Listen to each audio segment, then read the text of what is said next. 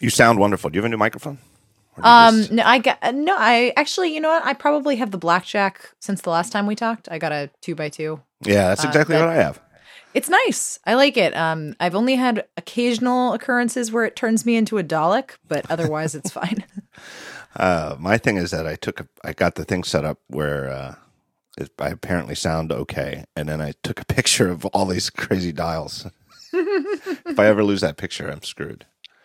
You're just like, I need to commit this to memory. Make Jonas memorize it. I have no idea what any of this stuff means. It's very confusing to me, especially all the extra buttons, the in and out. It's like, oh yeah, there are too many, especially if you only have one mic set up and you're not using the input monitor and it's just going into your computer. There's a lot more than you actually need there. Yeah, I think that as I get older, I'm really rocketing towards demanding extreme simplicity in everything I use. But it's like the podcast, I do enough podcasts where it really is worth it for me to sound as good as I possibly can. And so I gave up on my beloved, just plug it into a USB microphone, which I loved in theory, but everybody agrees that ever since I switched to this, I sound better. So I put it. Yeah, the mixers make everything sound great. Although I did find a Lightning USB mic that's not terrible that I've been using recently on the road. So that's my good backup for now.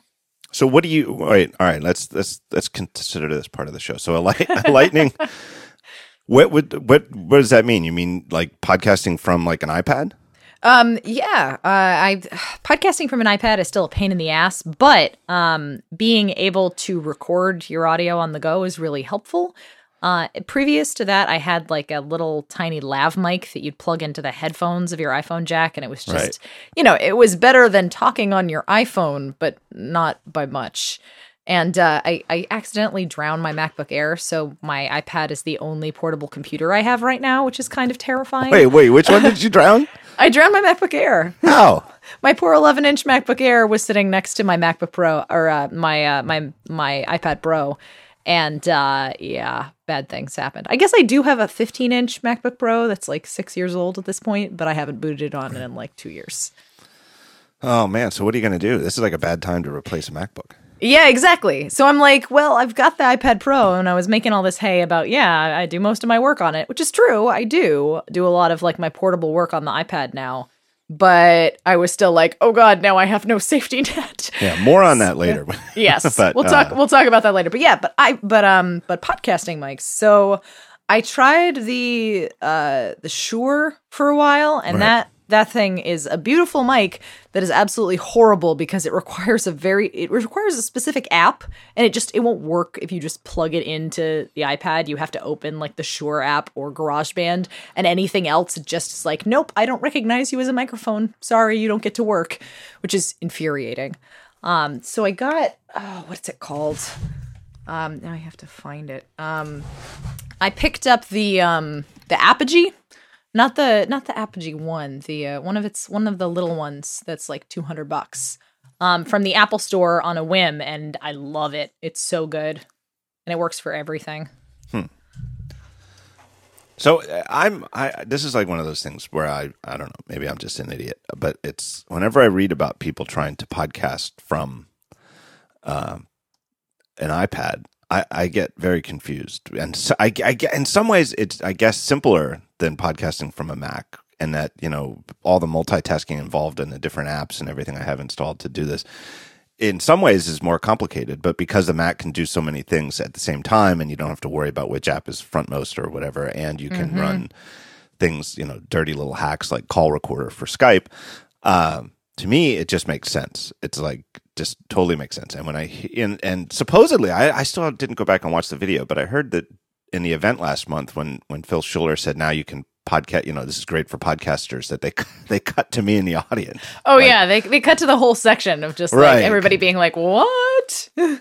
Right. Yeah. I don't know if the accessory really makes it easier for podcasters. It makes it easier to run your powered microphones, sure, but it doesn't actually fix the core podcasting problem on iOS, which is what you were just talking about. The fact that like there is really no support for core audio and for background app, like multi-threading audio throughout apps. So like if you're going to do a podcast on an iPad, if you're doing it locally, it's not a huge deal, especially with that powered adapter, because then you can basically just plug your mixer into the powered adapter if it's a USB mixer, and then you've got mics.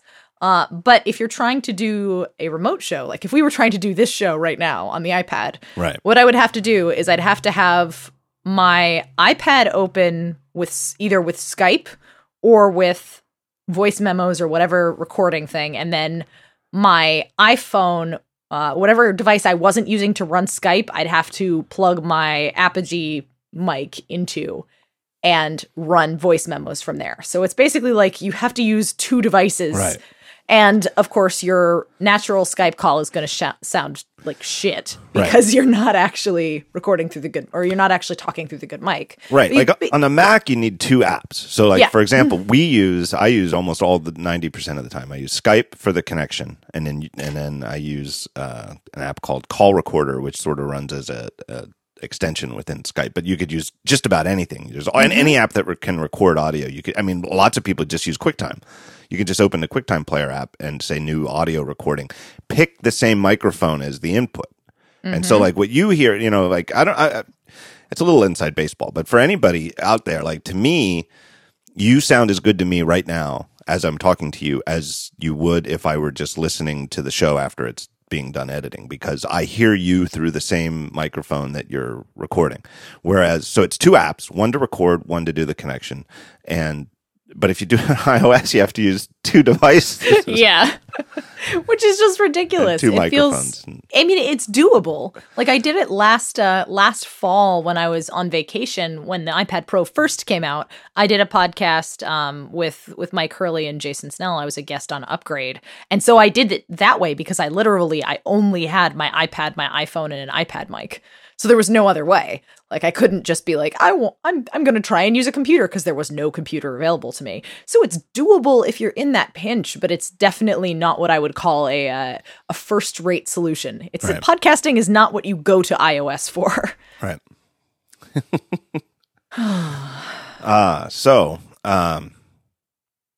What is your Apple TV remote lost or not lost at the moment? It is not lost at the moment. Thank goodness. It is sitting on my desk right now next in its Studio Neat stand. I think, was it just today that this came out? Yes. Oh yeah. So I saw the headline this is Serenity's article at iMore. It says wish list. Someday I would like to stop losing my Siri remote. Yes. This came about because I saw Susie Oakes tweet a Macworld story. I can't remember who wrote it. I think it was Jared Devine, who wrote a story basically being like, I've stuck a tile to the back of my Siri remote and now I can find it. And simultaneously, I'm like, that's really smart. And oh God, is this what we've really come to? Like, is the only way that I'm going to be able to find my Siri remote to be able to stick a device that's pretty much half the size of the Siri remote to the back of the Siri remote and do it every year because the tiles only last 12 months. Yeah, the tiles being it was a Kickstarter project, right? Yeah, they're little Bluetooth trackers that connect to your iPhone. And then because they're Bluetooth, and then they have a tiny speaker embedded, so it works similarly to the Find iPhone button on the Apple Watch, where you press the button and then your wallet or your keys or whatever ring. And I have tiles for my wallet and my keys, and they're very useful. But I wouldn't put it on the remote. Is so thin. It looks like I've just stuck a battery pack on my remote for what? For the purposes of the teensiest little speaker in the world. I love it's one of my favorite Apple Watch features is the ability to ping your iPhone. I don't lose my iPhone very often, or I don't misplace it or forget where it goes. But then when you do, it'll drive you crazy. And gosh. And being able to ping it from the watch is so much better. It's so much more convenient than logging in to find my iPhone to play the sound. It's much more convenient. It's a great feature, and it just sort of makes sense in the look. It's all in the same house or same, if you assume it's all in the same house and everything's already hooked up to the same network or whatever, one of these things should be able to find the other. And they can both make noise, and they both are, loosely connected at all times. So it makes sense that you'd be able to do that. So I feel like there's got to be a solution like this for the remote. You should be able to like say like, hey, Apple TV, where's the goddamn remote? And then it will beep the remote. Seriously. I mean, I said this in my article, but I kind of understand why it wasn't a feature at launch, because they were rushing to get this thing out the door, and the remote app for the iPhone wasn't even ready. So there was, if the remote app for the iPhone wasn't going to be ready, there was physically no button for them to be able to press to be like, find iPhone. And because the Siri speaker, or the Siri microphone is built into the remote, not into the Apple TV, you can't just like shout to the heavens like you might to an Amazon Echo, being like, where's my remote? Although that would be a cool feature, Apple, just saying. But what I'm kind of hoping for is, like, the Siri remote just connects to the Apple TV via Bluetooth, and theoretically, Apple could design a next-generation remote without having to make us buy an entirely new Apple TV. Like, they could just sign it and say, this works with this Apple TV, and then just insert a tiny little speaker, because it already works via Bluetooth. Right. So it already has the connection inherent, to send a ping to the remote to say, yo, make a sound wherever you are. I don't think there's a speaker in the remote right now. There's only a microphone. No, I don't think so either. Or if there is, it's never used for anything. So it's if there is, it's so hidden that iFixit couldn't even find it. But I always file this under, look, I know it's a lot easier for us on the outside to tell Apple to put another $2 component into this device and that device. And it's very easy to say, to quickly dissipate Apple's profit margins. But I really do think that for the price that Apple charges for the Apple TV and for the what did the extra, aren't the extra remotes like $60? Yeah, the extra remote I think is $79. Yeah, so look, if it's a $79 remote, you can put, I'm sorry, Tim Cook, you can put a speaker in there that doesn't have to be high fidelity. It just has to be it just needs to be loud enough to be heard through sofa cushions. All I need is a nice high pitched like submarine like beep. Like, it doesn't even have to be pleasant to the ears. I just need to be able to find it. Right. And they could sell, that's the thing, is like Apple tomorrow could come out with Apple TV remote now with speaker.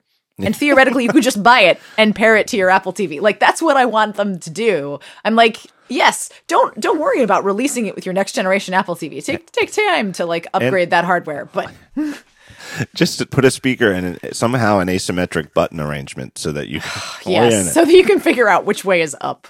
Do you have the remote strap? Because that's what I eventually ended up doing. I don't like the strap because it's always flapping around. What I did is I took a piece of gaffer's tape and wrapped it around the bottom. Oh, so you have the texture. Yeah, and it goes on the side. The texture, because it's a piece of tape that wraps around all the way around, and so I can feel it from the sides, and it's a lot easier.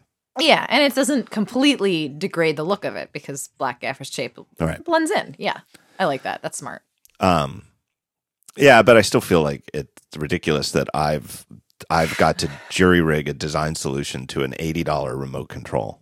Well, exactly. The worst part is I just picked up my remote, and my remote's upside down right now. This is the remote that doesn't have the strap on it. And with all of the icons are so minimalist that even holding it upside down, the only way that you know that you're holding it upside down is that menu. The only word on the thing is upside down.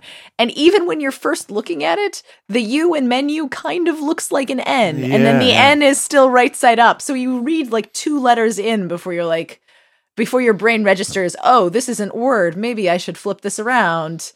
I don't know. It's painful. I find that the longer we go with this remote, the more worrisome I consider it as an exhibit in the case against the slight decline of overall design quality coming out of Apple these days.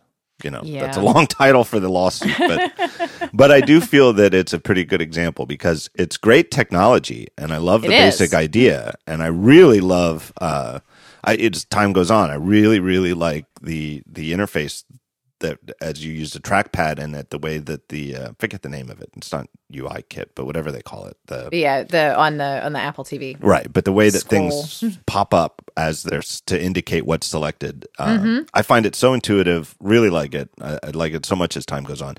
The talk to it thing. I know other devices, have this now too, but like Jonas is going through a Friends bender.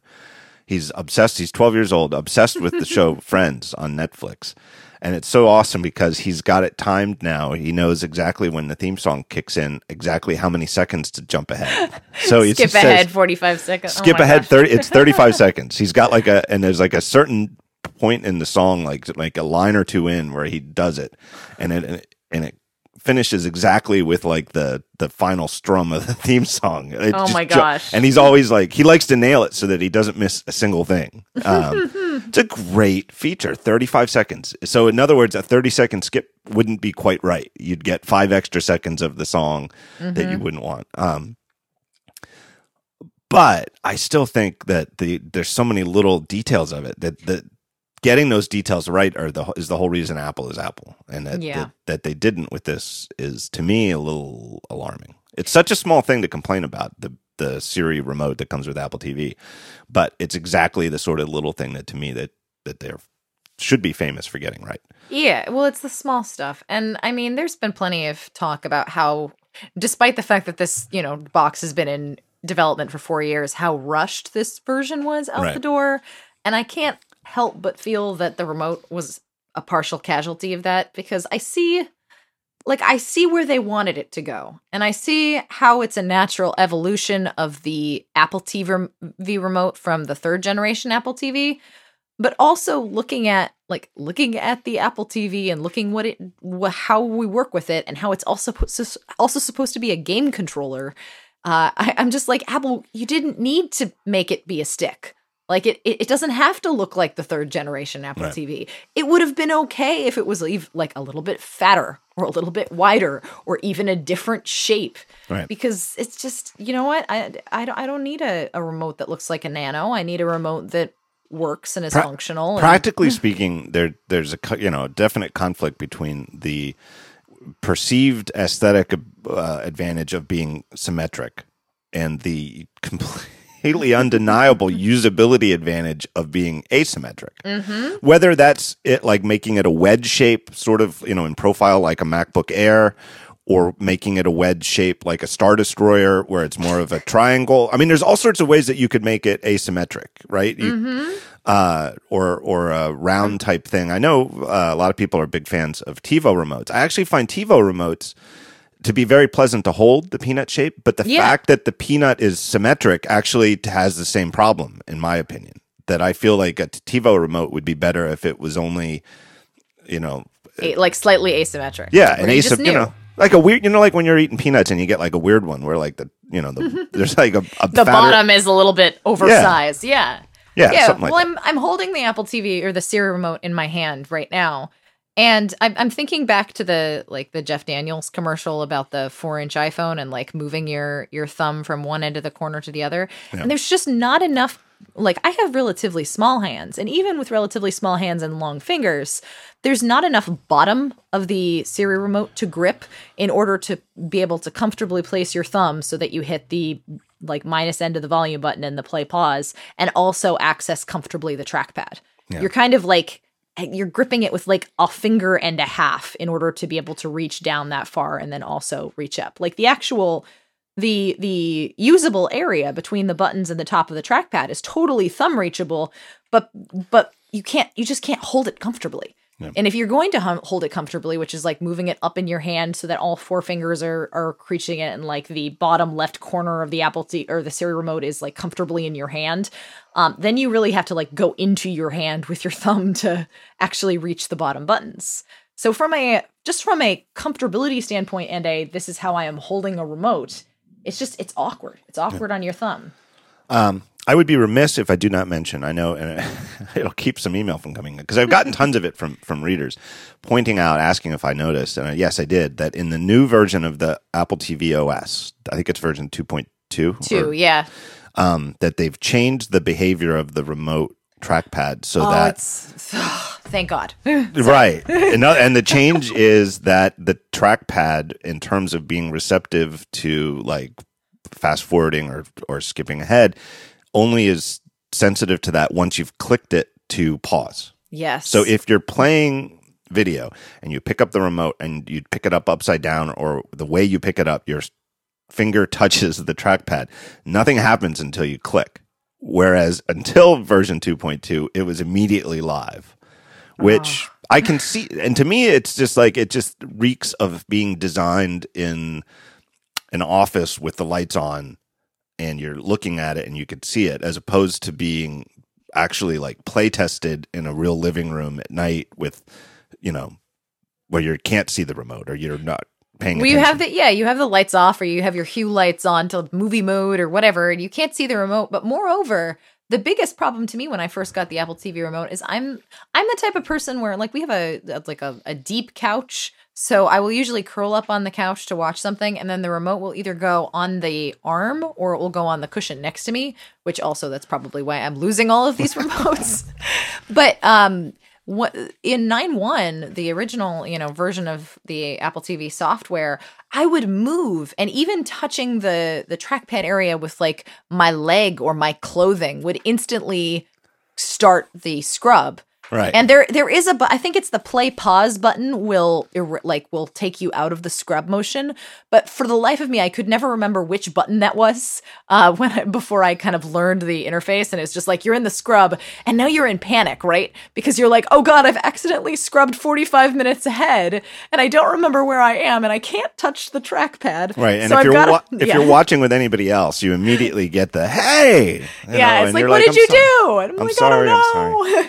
Right. Yeah, so that improvement to 9.2, like, there are a lot of really, really good improvements in the 9.2 software update to Apple TV, but that was the one where I got up out of my chair and like raised my hands and like thanks and gratitude, because it's like I would trigger it pretty much every time I watch television. And now, yes, it's a little bit, it's more involved, and I get the thinking behind it, right? The development process where they say, oh yeah, well no, we want you to just be able to swipe across it because otherwise the feature isn't discoverable or it's not easy enough and too many clicks. And I get the institutional thinking behind that, but in usability, I don't mind making the extra click to scrub. Yeah. And in fact, it's much better. It's why you have to try stuff, and you can't just think. It sounds like a great idea. Mm-hmm. It was totally worth trying.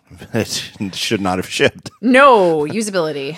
But it totally sounds like a good idea. Yeah. Don't make me wait. Don't make me wait for a click. Just start scrubbing. Oh.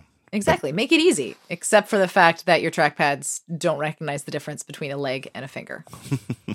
Or picking it up upside down. All right. Let me take a break here and thank our first sponsor. It is our good friends at Igloo. We all struggle with productivity. We're all constantly under pressure to accomplish more, do it faster. And all teams, small groups, companies have evolved their own ways to communicate, to share data.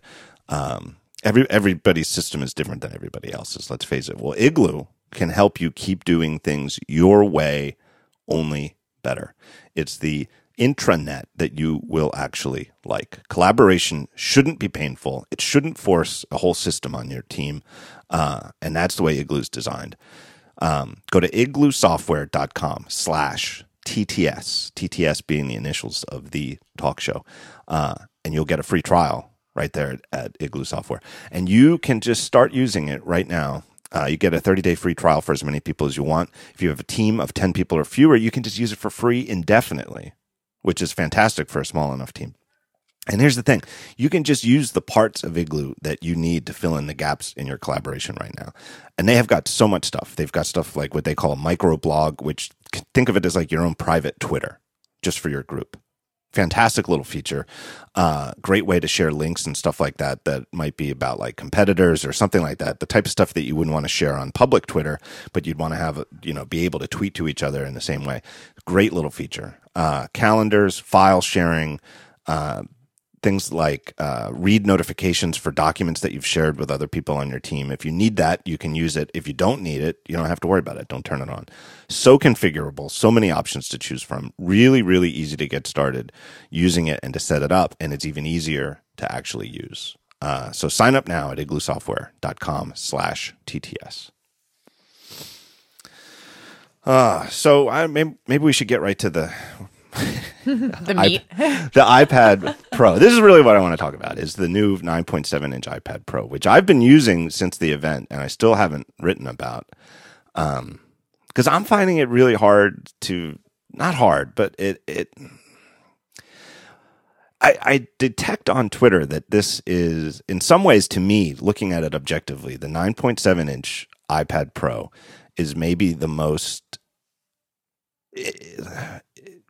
purest modern, like it symbolizes everything that Apple is doing today overall. To me, it's like right in the middle. It's not small like an iPhone. It's not big like a Mac.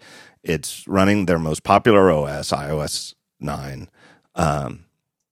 It's a form factor that has evolved the least of anything from where it started, right? Like the 9.7-inch display is exactly what the original iPad had. All they've done is make it thinner, flatter, and lighter over the years. And then starting with the iPad Airs, they got rid of the bezels on the side. Very, very, to me, it's very, very similar in so many ways to the original iPad, just better. Very much. And yet, to me, it's the one device that I see on Twitter and I can see in my email from readers that makes some people the angriest. And it's like, to me, it's like the most innocent and like it shouldn't be controversial, least controversial computing device that Apple makes in the entire lineup. And yet it seems to be the one that makes people the angriest. How dare you insinuate that an iPad might ever replace my beautiful, wonderful Macintosh? How dare you? That's the gist, right? Yeah. The gist of it is outrage at the claim that you could do your work on it, or that anyone could do their work on it, and that it therefore doesn't deserve to be called Pro, even though just putting the word Pro in the name seems to rile some people up. And I don't get it. And I come at this from the perspective of somebody who, even just earlier on the show talking to you about the podcast, me personally, I won't say couldn't, because couldn't is too strong a word, but I don't like working from an iPad of any sort compared to working on a Mac. You don't prefer it. I do not prefer it. And I feel hamstrung. I feel like I'm doing my work with chopsticks instead of with my fingers directly. Yeah. I was right there with you until last November. And I feel like that's totally fine. Like folks who have been using the Mac for years and years and years, who have extensive workflows on the Mac and are comfortable with their Macintosh, like I completely understand why the initial impression to the iPad is a little bit of abject horror and even like I'm making like the cartoon, like, oh, evil, like hands crossed, frightened face about the iPad.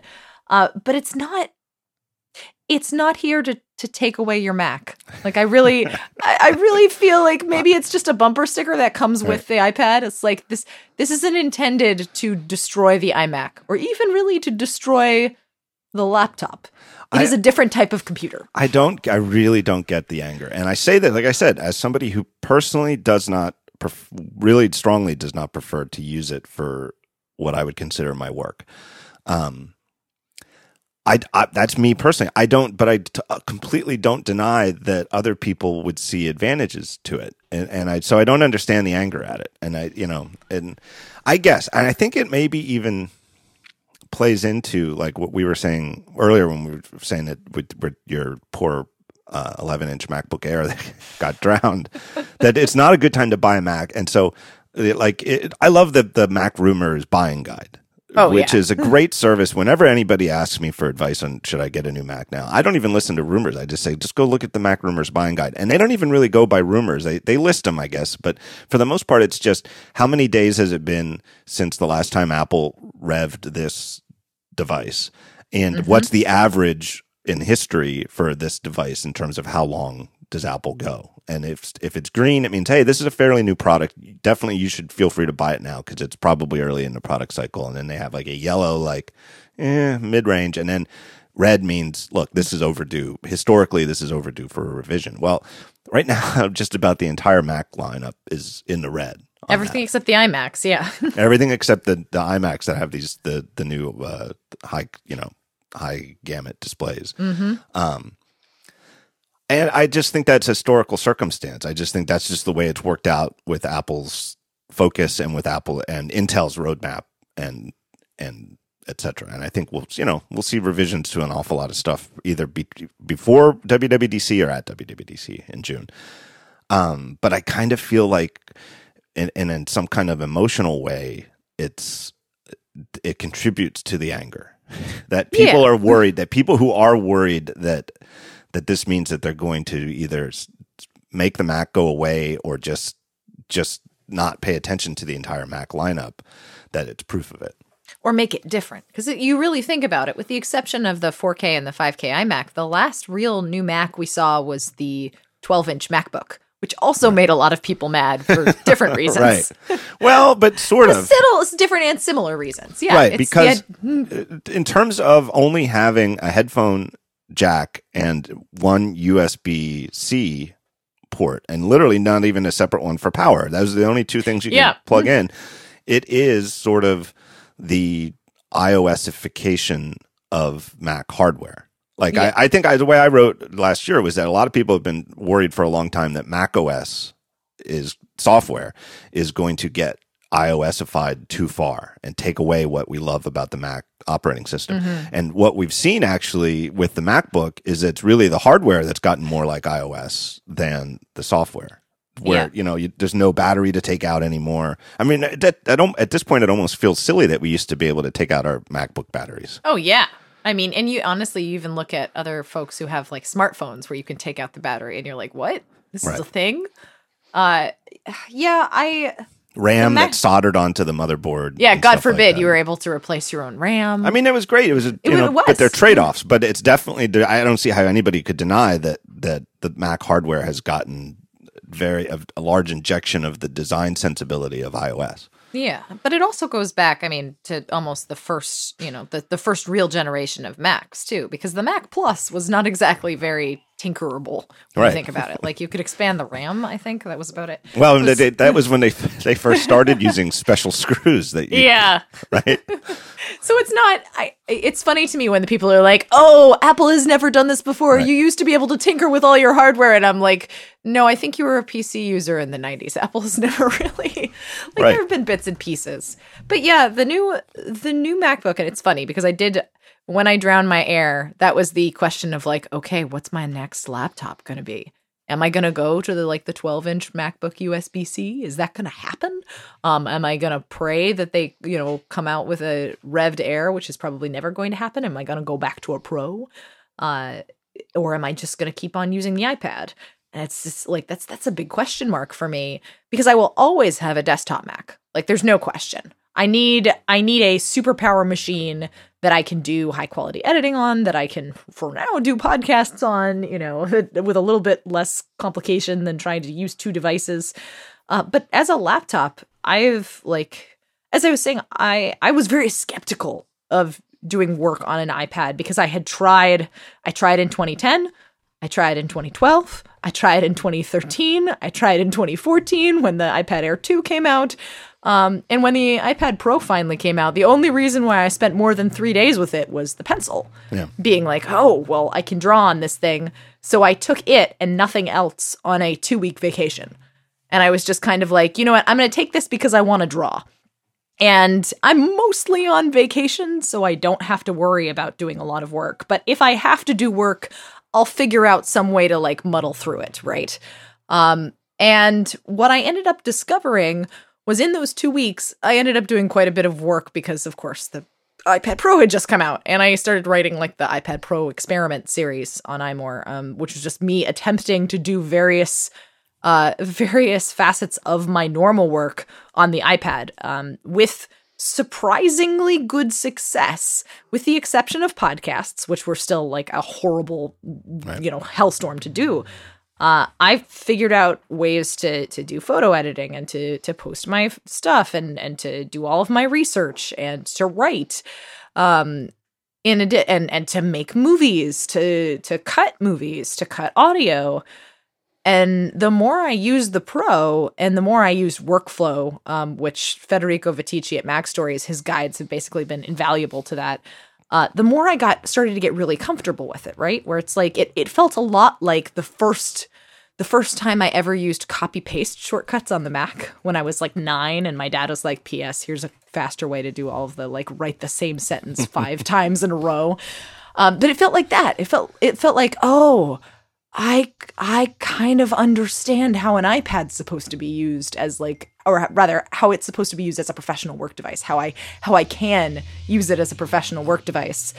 And once I got into that mindset, it became a lot easier when I came back and I did have the MacBook Air accessible and I did have my desktop. I was like, okay, I can do all of this on my iPad, and it has the 10-hour battery, and I have cellular, so I never have to worry about whether there's Wi-Fi if I want to upload something, and I don't have to deal with the hassle of setting up personal hotspot.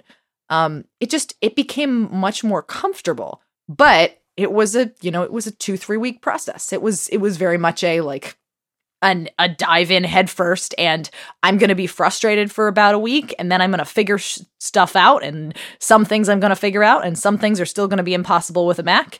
And in the end, it was, how many things can I do comfortably without the, like you were saying at the beginning, without the hassle, without the feeling that you're basically trying to, fit an elephant into a compact car. Right. I always like the analogy of feeling like you're going uphill on a bike versus downhill. And that when you're in the flow and you have a computer that's set up the way whatever operating system. But if you feel like you're on a bicycle that's going downhill, that's when you feel like you feel great. Yeah. You feel like you're as productive as your mind. You're only limited by your own brain. And when you're going uphill, when it feels like you're going uphill, it just feels like this sucks. The system is slowing me down. Like I'm, fully caffeinated. I'm midday. I feel great. I'm on, I feel like I've got good ideas that I'm writing or whatever I'm doing. But if you feel like you're frustrated by the tools, it somehow brings you down, the sense of going uphill, because you feel like I could be doing better. It's like when you're really sick and you have all of the great ideas in the world, but because your body is letting you down, you can't execute any of them. And you're like, but I want to do this, please. Right. And there are still definitely some tasks where I feel that way with the iPad. But after spending some time forcing myself to use it and getting over the initial hump, it feels a lot better. 3D Touch actually was something, I just wrote an article over the weekend about that, where you were complaining a little bit about 3D Touch, and Jason Snell was complaining a lot about 3D Touch. And I'm like, I totally get where you guys are coming from, because there's a lot about 3D Touch that's unfinished and a lot of it that just doesn't click properly. But there are some features, I forced myself, for instance, to use the left side deep press to get into multitasking, and using the keyboard as a cursor so that you could move it rather than using the old style. And those two shortcuts alone made 3D Touch, I think I called it, I was like, 3D Touch is a niche I can't live without.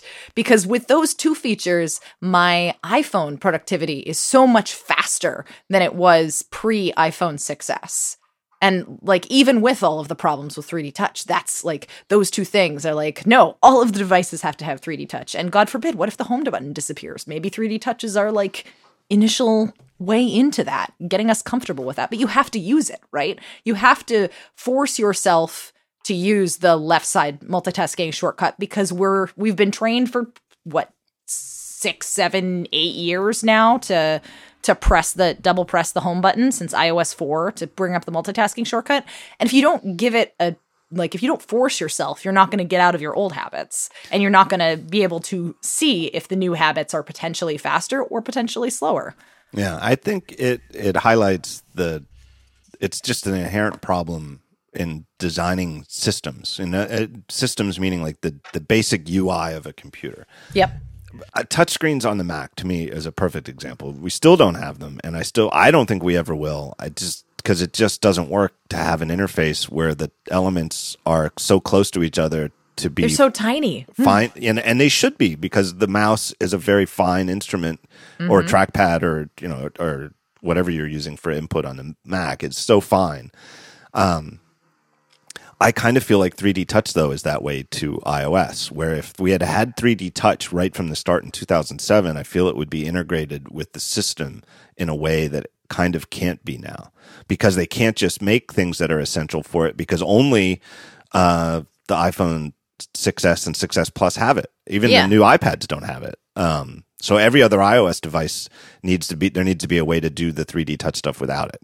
Yeah, and I look to live photos as a good example of something where this is something that is exclusive to the 6S, the 6S Plus, the small iPad Pro, and the iPhone SE, and only 2 of those 4 devices have 3D touch. So they just said, and also they have, of course, live photos on the Apple TV and live photos support on the Mac to look at it. And they're like, okay, well, how do we still show the like shift from still photo to live photos? And on the iPad and on the iPhone SE, it's just a long press. And Right. I mean, I think you mentioned that in your sort of overview of Jason's article, where it's like it makes a lot of sense to tie 3D touch to a long press gestures, especially because if you've ever used a 3D touch device, and I think about it from the home screen primarily, is trying to actually trigger the difference between a long press and a 3D touch and a light 3D touch is almost impossible. Right. You try and edit your home screen, and it's just like, nope, you're going to preview an app icon. Nope, you didn't do it right either. So I don't understand why they didn't just jump into the idea of let's just design iOS 9 so that a long press equals 3D touch.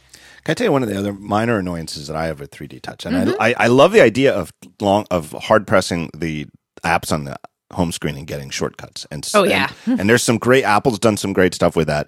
And I know that a lot of third-party utility makers have some really clever stuff in there. But the one that drives me nuts is for the phone app. It's like you can't set who the people are. It's like the phone. No, it's just like 3 random people. And the logic of it doesn't make any sense to me because I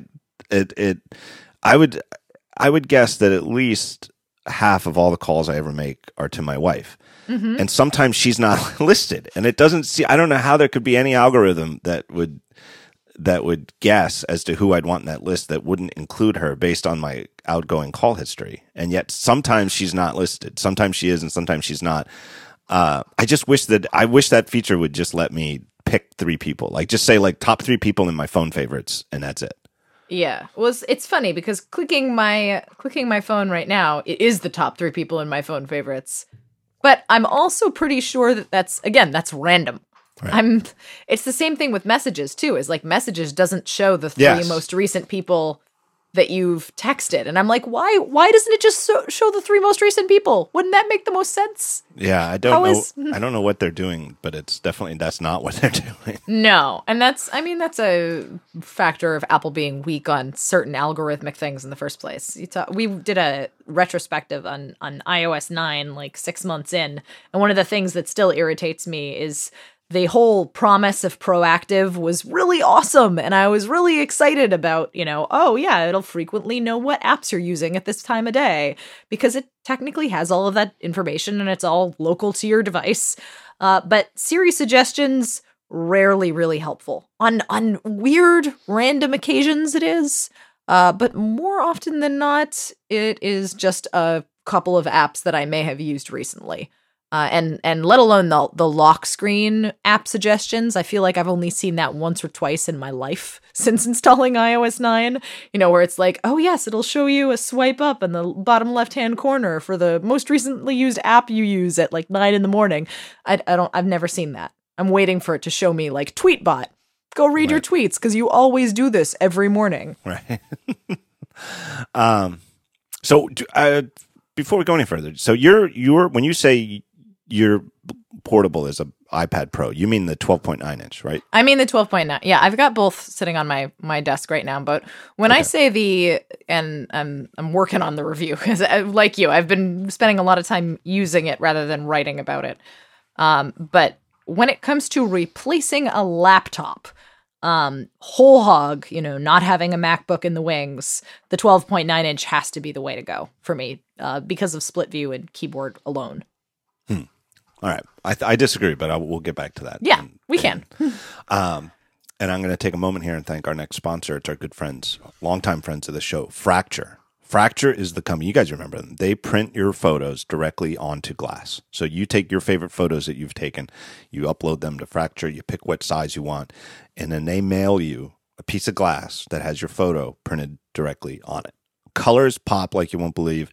And it even comes with a solid backing that's ready to mount right out of the package. All you have to do is stick the included screw in the wall and hang it, and then you're done.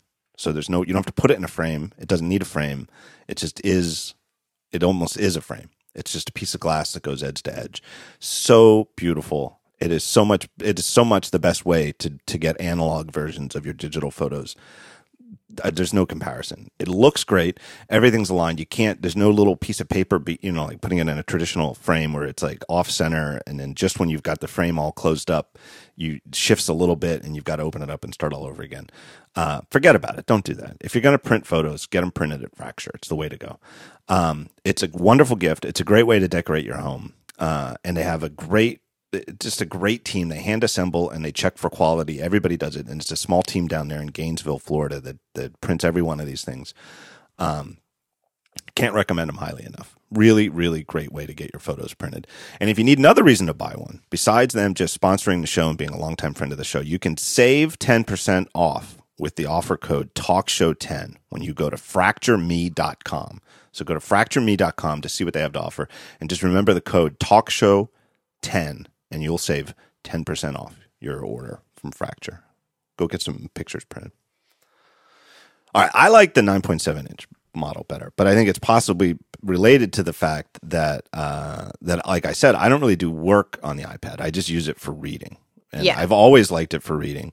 And I used to, this is how badly my eyes have gotten worse as I've rocketing into my 40s. But like when the iPad mini first came out, I loved it. I was like, this is the iPad for me because I can hold it in one hand, and it's like even in the years since that's come out, which haven't been that many, the fact that it's just the same number of pixels as the 9.7 inch iPad shrunken down, it's a lot easier for me now to use a 9.7 inch just because it's the same interface bigger. Oh yeah. So if I were younger, I think I would still be a fan of the iPad mini form factor. Now that I'm getting older, I like the 9.7. And to me, the 12, it just isn't suitable. And I've gone back, now that I have both of them as, called the iPad Pro here in the house, I've gone back to it. And I see why other people like it. I can see why people like it, especially if they're using it on a desk. But for me, it's not as good a size. And I find, much like Jason Snell, who wrote a review of the Smart Keyboard, I expected to really despise the keyboard because of the size, but I've actually found I'm pretty good typing on it. It's about as, it's not as good as a full-size keyboard. I can't say that, but it's way better than I expected. Yeah, it's serviceable, which is a lot better than I can say for many, many, many other keyboards. And I've used Bluetooth keyboards and USB keyboards for both the iPad mini, which used to be my go-to iPad, actually, and the 9.7-inch iPad. Old original iPad and iPad Air and iPad 2. It's interesting to me because I think there is a very big divide where the 12.9 inch is not the device for people who want to read or people who want to like casually draw, or just have an iPad. Like, I really think, especially with the 9.7 coming in and having the smart connector and having access to the pencil, the 9.7, it's the sweet spot for iPad size, right? It's the iPad size that they have been developing since 2010, and it feels great in the hand. Like, I thought that I was going to get the 9.7 to look at it and to review it, and then I was going to return it. Because I was just like, it's, I've got a big iPad. I don't need another iPad, even though it's pretty. I have it in rose gold. It's nice, but I don't need it. And I think I might keep it around, because it is, as you said, it is really nice for reading, and it's so light in comparison. Like my 12.9 inch iPad, here's my confession about this, is that basically my 12.9 inch iPad is a MacBook with a touchscreen, what I've turned it into. I have it encased in like this gigantic Logitech Create keyboard case, which turns it into like a 3-pound computer, which is heavier than my MacBook Air. And on that side, I feel silly because I'm like, I've just turned this incredibly, fairly light piece of technology, and I've basically shoved it in like one of the ugliest iPad cases I've ever seen in my life. Although it is bright red, so at least I've got that going for me. But overall, it's not. It's not. It doesn't look like an iPad. It looks closer to a Surface if you'd see it from behind than it does from an iPad, and you'd only be able to tell that it's an iPad if you came back like behind me and looked closely at the way that it was designed, because it has the home button. But I've basically, the 12.9 inch does not come out of this case. I will occasionally take it out if I'm like showing it to somebody and they want to like feel how heavy it is. But to me, it is part of this keyboard. And that's partially because the Logitech Create keyboard it has a beautiful home row that has shortcuts that just make using iOS like a desktop. Where you can have, it has a quick to home button and it has a search button, which will automatically close the app you're in and pull up Spotlight. You can do Command Tab on it. So it's basically a laptop. It is a laptop with a multi-touch on it and split view.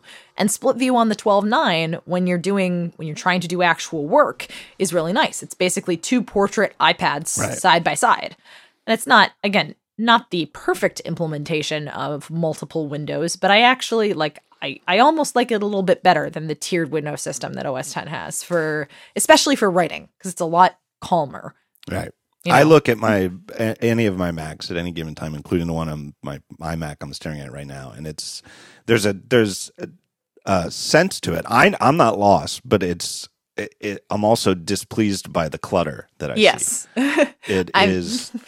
There's a method to my madness, and I know which apps tend to be on which sides and stuff like that. But it doesn't look nice and neat, whereas the iPad enforces neatness because it's, you can only have two things open at a time. Yeah. And they're always open at these set, like 50-50 or 2/3, 70-30. Yeah, right. Exactly.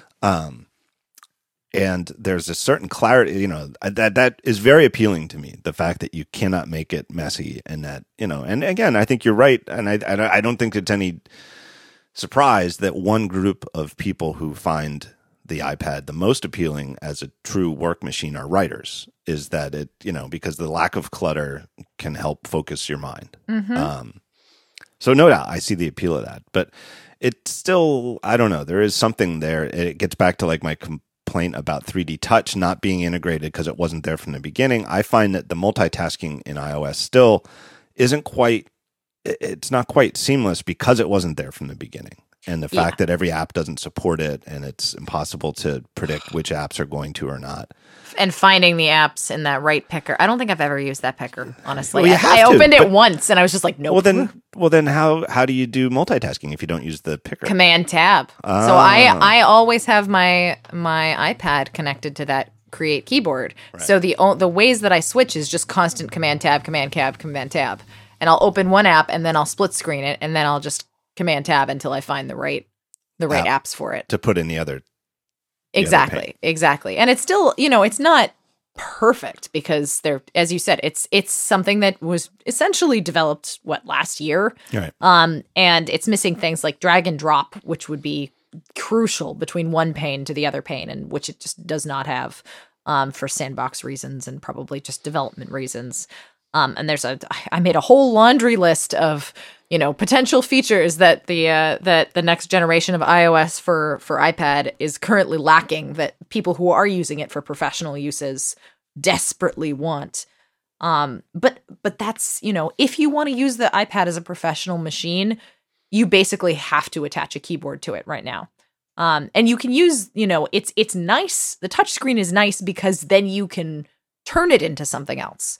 Like what I really liked about the 12.9 inch is that I can take it with the keyboard and I can write up a storm and I can do professional work, and then just as easily I collapse it, on top of the keyboard, and it's just a screen, and I can use that in the pencil and very quickly edit dust out of photos. Right. For like iMore hero shots, or I went on I helped some friends take some engagement photos. And I was using one of the adapters. I just pulled out the SD card and I uploaded them all onto my iPad, and we were able to basically go through them on that 12.9 inch screen with a couple behind me, immediately pick out the favorites, and then send all of those to Lightroom so that I could, properly batch and color correct them. And that took, probably 15 minutes, where on a Mac, it probably it's not that the workflow would have been dramatically more difficult, but it's just it's taking out some of the steps, and it's a little bit easier. It's easier to view an iPad and pass it between people than it is to pick up a laptop and hand it.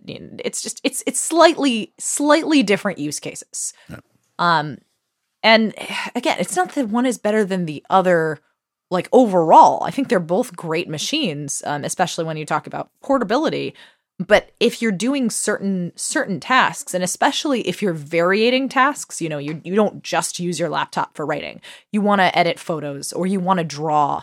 That's when the flexibility of having an iPad with the keyboard that also just turns into an iPad when you need it is really something special.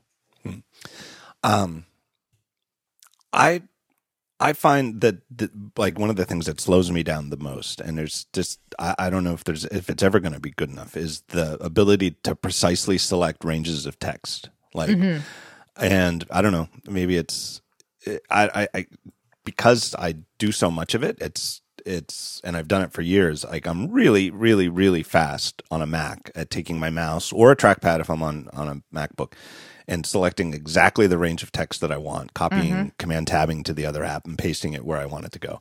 And I find that like that to me is one of those things that always feels like I'm pedaling uphill on an iPad. Without a keyboard, it's awful. With a keyboard, it's definitely better. With a keyboard, all of the keyboard, text selection shortcuts work. So I basically just, I'll do like command control and use the arrow keys and command shift and just, select everything I need that way. And like command C, like all of the shortcuts that I normally, and I've pretty much moved entirely away from mouse-based text selection. Once I figured out the right like set of keyboard commands to use. The only place where this bites me in the ass in iOS, and it's one of the things that you mentioned it earlier, where like some apps don't support split view. Well, some apps don't support, simple things like keyboard shortcuts. Yeah. And I'm not calling out anybody here. Google have basically a hate affair with the iPad right now, where things like, for instance, in Google Docs, an M- doesn't work. You try and do the keyboard command for an M- and it just doesn't exist. And it's just like things like that, or being able to select text just doesn't exist. How do you even break something like that? I mean, maybe they have like a command tied to it. I remember when the first version of TextMate came out, and as a longtime BBEdit user, the appeal of it escaped me. But I also kept an open mind, and I thought, well, I can see why people don't like BBEdit, even though I love it. And therefore, if they don't like BBEdit, maybe this is the glass of ice water in hell that they've been waiting for. But there were so many weird things in the first version of TextMate, including the fact that there was a menu command that was tied to just Option P. Just like it was some kind of like print setup, or I don't know, but some command in the app, you had to type Option P. And I thought, well, wait, how in the world, instantly as a longtime Mac user, I thought, well, how would you type the pi character? And the answer was, no, you can't. and it just was that like the guy who made the app didn't know that, that option plus a character was not for menu commands. It was really reserved for typing extended characters because he was relatively new to the Mac. It just didn't occur to him. Like we should never not be able to type an M-.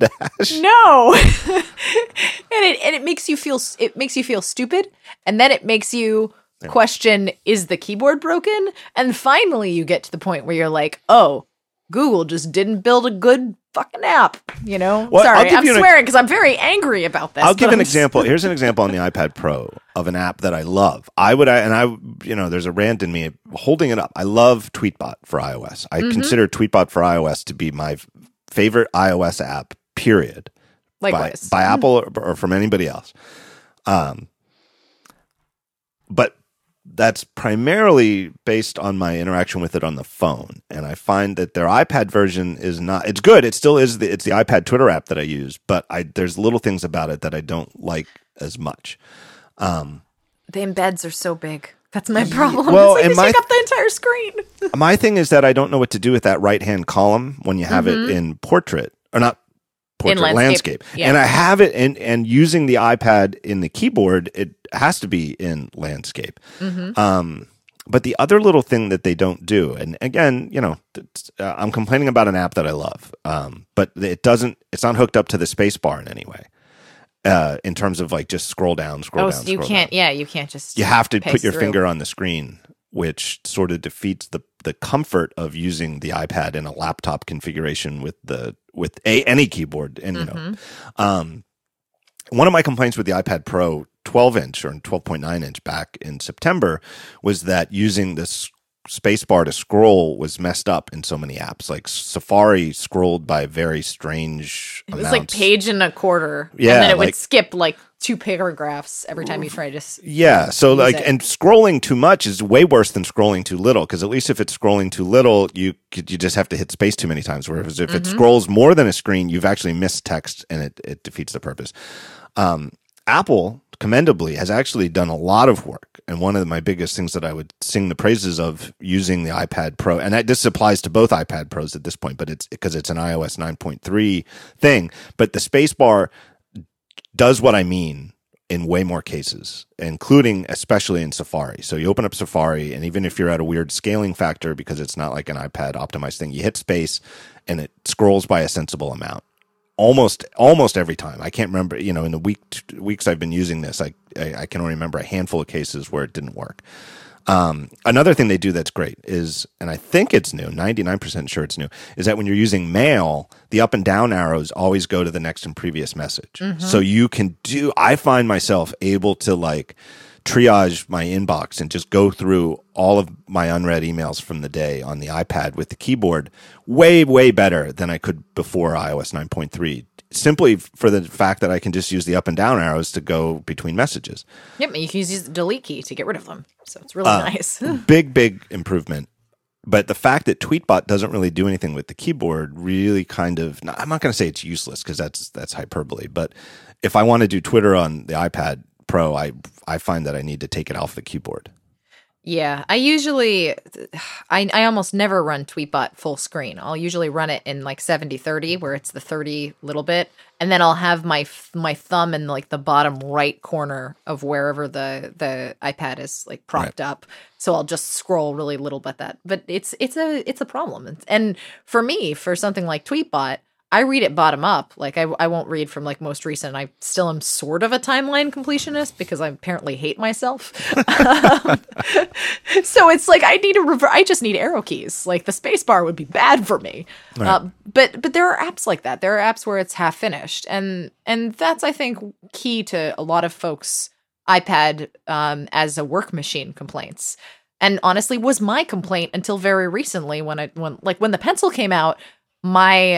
My perception of iPad had to change, because the Pencil is basically what I'd been asking for since 2010, as like, this is an amazing drawing device. And even if it sucks at everything else, I am going to carry it around because it's an amazing drawing device. So if I have to carry it around, and at this time the 12.9 inch was the only model, if I have to carry it around, well, I might as well at least figure out what else I can do with it. And turns out I can do quite a lot. But when I was coming to the iPad in prior versions, like even the iPad Air 2, I was so excited about it for about a week. And then it went into like my bookshelf of iOS devices. And then I never touched it because I hadn't found anything that the iPad was really good for. Where it's like, it's great for reading. But because I had at the time, I had switched to an iPhone 6 Plus just to try it. And have since gone back to the 6S. But with a screen that big, I was so lazy about getting off the iPhone and reading on a device that was better for me, despite the fact that the iPad has a much nicer screen, and is much more comfortable, honestly, in the hand to read than trying to like prop up the iPhone with your pinky, because it's just small enough that you think that you can balance it like that while you read. I was being lazy about it. I was blowing off the iPad for that. And just because when I would try and do something professionally, like when I'd try and prep an article with earlier versions of iOS and get to the point where I couldn't upload thumbnails, like I couldn't upload a video or a photo because the upload file button in Safari didn't work. Right. I would just throw up my hands and be like, well, F this is stupid. This is not worth my time. It feels like you're using chopsticks instead of your fingers. Exactly. Except sometimes when it's something like that you can't even get to the file upload thing from Safari, it's like using a Lego robot to control chopsticks from across the room. Yeah. And it's like, you know what? It'd be easier for me to just go upstairs to my Mac. It would actually be easier to get up from where I am and to not be lazy. Right. Or even if you're not home, like it would be easier for me to go home and get on a Mac and do this. Yeah. And since then, iOS 9 has a file picker built in, and iCloud Drive and Workflow both make it so much easier to deal with files on iOS than, it feels like a normal file system when you set it up to your liking, which is really nice. But I feel like so many people have had those bad experiences where they go in and they try and do something on iOS and it just does not work, full stop, that they've given up, or they see something not work and they're just like, well, that's never going to get fixed. And why would I even try? I don't even like the iPad that much. So I get the hesitation. And that's honestly why I'm really excited for the 9.7-inch iPad Pro. As somebody, I'm going to use the 12.9 at least until I get a MacBook, a new Mac laptop. If I get a new Mac laptop, because it's comfortable and it mostly does what I need. Like 90% of my job I can do on an iPad Pro, and I can do it in such a way that it doesn't make me feel like I'm tearing my hair out, where it's actually enjoyable, and in some cases better than on my Mac. But for the vast majority of people, they're either not going to have the time to give that a try, or they're just not going to be interested in giving that a try. And the 9.7-inch, both in cost and form factor, I think is a lot easier sell of here's a way to get into iPad and to mess around with iPad without having to make the commitment of this is going to be your only device, and you're going to carry around a 3-pound iPad and keyboard along with a Mac. The iPad Pro, the baby Pro, as I've been calling it, with one of like Apple's smart keyboards and like a back cover, doesn't weigh that. What it weighs like 2.3, maybe if that. I've got it in my hand right now with the keyboard cover on, and I don't know what it weighs, but it if you think of it just as an iPad, it feels like this is a very heavy cover. Yeah. And if I take the cover off and just hold the iPad, it's like, wow, that cover really weighs it down. But if I think of it as a portable computer you could take around, and I remember what it used to be like to take. Oh, yeah. Even the earlier Airs, it's like, wow, this is absolutely amazing. In comparison, yeah, it's like I was holding the 9.7-inch outside because I was trying out the two-tone display drawing outside. And we had a pretty gusty day, and the thing almost blew out of my hands because it's so light, and because it's flat like that, you get it the wrong way. It's a really nice, it's a nice shape to hold. It feels really great. And you pair it with the pencil. Like the thing I'm most excited about is getting this into the hands of like kids and teenagers who are interested in drawing, who are interested in, doing more unconventional things with a computer than you might do traditionally with a Mac. I've been testing drawing apps, and I've been testing handwriting apps and things like that. There's an app that allows you to make your own fonts. Oh, available. I saw your article about this. This was like blew my mind because I used to date somebody who was a professional typographer and like built fonts, and I would watch him for like hours and hours while he would like perfect kerning and change drawing paths. And with the pencil, not only is it really easy to just sketch out like your initial set of characters in this app, but it has all of the kerning features and all of the path, adjustments that the professional version of like Fontographer would have. And you can upload it directly to the system with a profile. So you can literally, make your own font and then install it immediately on iOS and use it in a project like Pages, right. Which is just, it's like that kind of very specific niche thing I feel like is going to make typographers sing for joy, because you can start this and then you could bring it somewhere else, right? You could start a font. You have a stroke of inspiration, and you can start a font on your iPad, whether it's a 9.7 or a 12.9, and then bring it to your Mac and work on it more. It just, I see so many kids. Like if I had a device like this as a kid, like my Wacom is probably the most comparable thing, and even that was so like light years behind what this is. it's so much potential, and the price and the size and the fact that it works with the pencil just I feel like poises the potential for huge growth in that sector, assuming that people will buy into it. I'm wondering, because one thing about it is that if you get the whole rig, meaning let's say the mid capacity one, 749, and then you want the cellular, it goes up to, I think that's 849. It's an extra 129, or yeah, 869. Something like that. So it's an extra 100, at least $100, $120. The keyboard's $150, and the pencil's $100. So overall, you're looking at, even just for the 128 one, you're looking at least like $1,100. Yeah, it's pretty expensive if you want to try and outfit it. Now, there's all sorts of those things that aren't necessarily required. You don't have to get the cellular one. You could get, thankfully the entry level is 32 gigs, not 16 gigs. And decently priced too. Right. I think if you know that you're never going to draw, you could, I think you can skip the pencil. I think if there might be some handwriting type things that you could do with it, but I think as a general rule, if you know you don't draw, then I think it's easy to know not to get the pencil. Or if you're not planning, the other thing that I think the pencil does really well is precision editing. So if you're a photographer, or if you're anybody who's doing any kind of film work or editing work, audio work, can be really, really handy. Imagine the most precise mouse that you can. Right. That's really cool. But yes, if you're not doing those things, then absolutely. Yeah, and at my very small sample survey of asking my wife, who is she loves her iPad. Her iPad is her portable computer. She has an iPad Air 1, I guess. So she's due for an upgrade. I mean, she uses it, just hours every day. And so, this is perfect for her, the 9.7. I was like, do you want the keyboard? And she's like, no way, because she'll peck out text messages on the on-screen keyboard, but she doesn't want a heavier cover. She wants the light cover. And she'll use her Mac for, if she really has like a long email to write, she goes to her Mac. Sure. And do you want the pencil? And she's like, what would I use it for? And I was like, I don't know. She goes like, no, I don't want a pencil. So that was it. So it's, I think, but I like that it's just a sensible, like, do you get or not get that you don't need to spend the extra $250 on the keyboard and the pencil if you're not going to use them? And the answer is yes. But still, that's a pretty, it's not like you're saving money by getting an iPad Pro instead of a MacBook.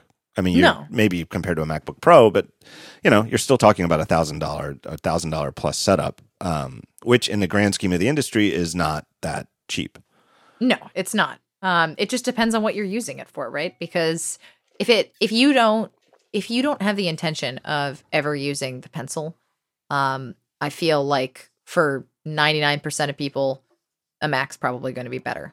But if you need touchscreen accessibility, or if you have any desire to work with the pencil, the iPad instantly becomes a really, really exciting piece of technology. Especially, go ahead. Well, I want to tell you my favorite. Before I forget, I want to get this out there. This is my favorite iPad pencil hack: is take the cap and put it, either throw it away or just put it somewhere there you're never going to use it again, and don't ever use the cap, and instead use the little lightning adapter as the cap.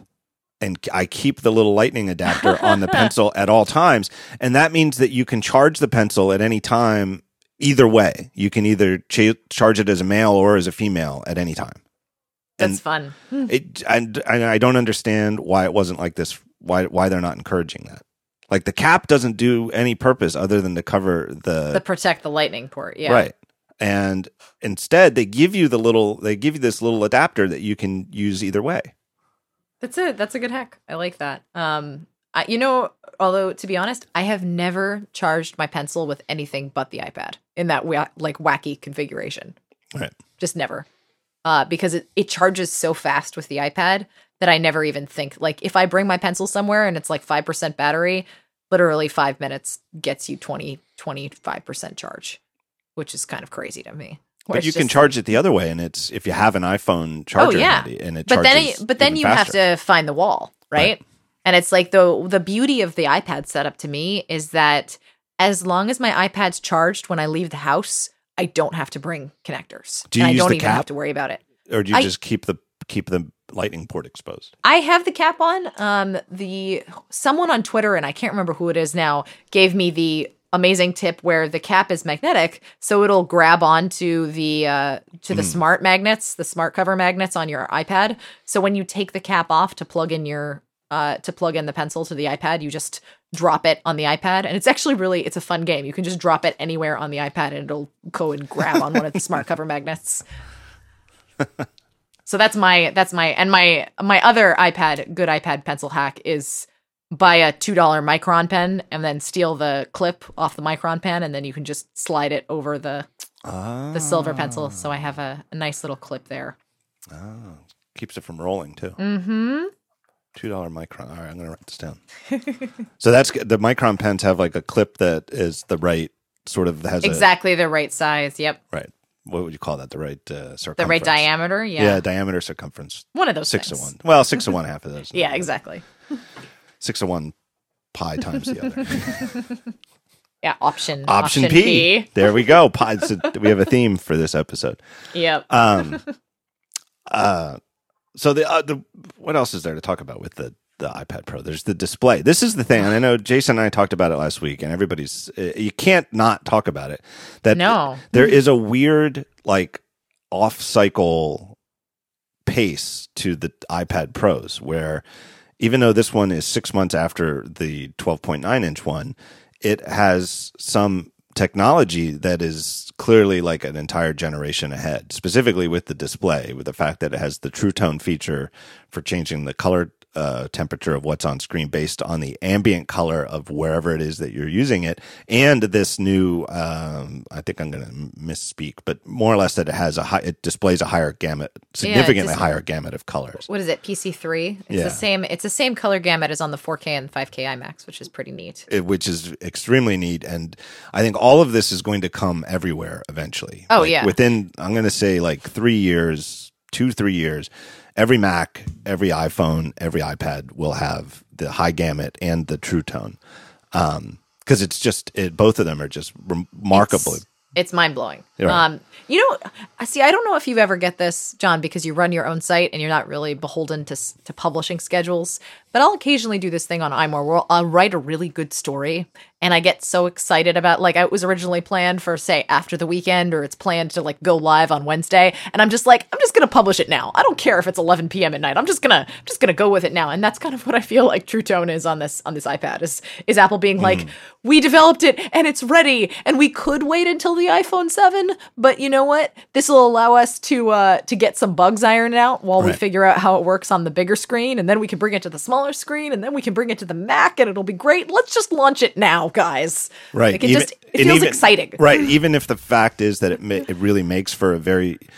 Ultimately, I think that the two iPad Pros it'll be like choosing between MacBook Pros, where really the main thing is which size do you want? Yeah, that's the screen, and maybe a little bit more RAM, and like in the ways that under the hood stuff, right? In the ways that like a 15-inch MacBook Pro outperforms the 13-inch ones by a small degree, but like what you would, it just seems intuitively. Well, yeah, of course, it's a little bit better technically, but it's not like that at all with the two iPad Pros today. It's the display quality. Yeah, the display quality of the 9.71 inch is just vastly different. I mean, that True Tone is incredible. It just the first time when I was setting up the iPad, there's the button where it's like, would you like to use True Tone display? And it's just a little blue button that's like with True Tone, and then you press it and it turns on without True Tone. And I made a GIF of it because I'm just like, this is so like I didn't even realize the screen was slightly orange. Right. And normally I'm very attuned to that stuff. Like I couldn't use Flux for years on my Mac because it would just drive me crazy. But this is much subtler than Flux, and even much subtler than Night Shift to a certain extent. It's just it's different. Very good. It's very good. I actually think that it is confusing that it's shipped alongside Night Shift as an OS feature, because to me they are, no pun intended, like night and day, where Night Shift is a very dramatic effect, and I've definitely made more people who read Daring Fireball angry with my comments on Night Shift than anything I've done recently, because I'm of the I've linked to numerous of the things that have, like Glenn Fleischman had a good piece that the science that says that you get a better night's sleep because of this really is very, very questionable. Whether people find it more comfortable for their eyes, though, that's completely subjective. And I have friends who say, "Oh man, I swear by this. I love that. I've been using Flux for years on my Macs at night, and I don't know how people work at night. I work hours and hours every night, work late into the night, and it's all thanks to Flux that my eyes don't get tired." I believe that, but that doesn't mean you're getting a better night's sleep. It just means that your eyes are less tired. But if your eyes are less tired, like certain other things may improve. But it's correlation. Me personally, I can't stand it. I find that the color shifting is just gross, but it's also very subjective. I just find it very gross. But I think whether or not you like the feature or not, this is what I'm trying to get at. Whether you like that feature or not, call it Night Shift in iOS or Flux on your Mac, it is without question very, very noticeable. Very. Whether you like it or not, I just don't see how anybody could deny that it is a dramatic difference. True Tone, on the other hand, while it sounds like it's doing the same thing, it sounds like it's a similar idea where it's taking sensors and color temperature and shifting the color temperature. In practice, it is invisible. And I think that you kind of hit the nail on the head in terms of the sensors, because Night Shift, to my knowledge, is almost entirely, it's geolocation and software based. Yeah. And the actual, like the range of the tone, that's entirely changeable and adjustable in settings. So it really depends, it's user dependent, where you have to go in and shift like how blue or how warm do you want to see your display at night. Whereas True Tone takes all of that away. It's like, do you want it on or do you want it off? Then just I keep finding it with True Tone as I use this iPad Pro more and more.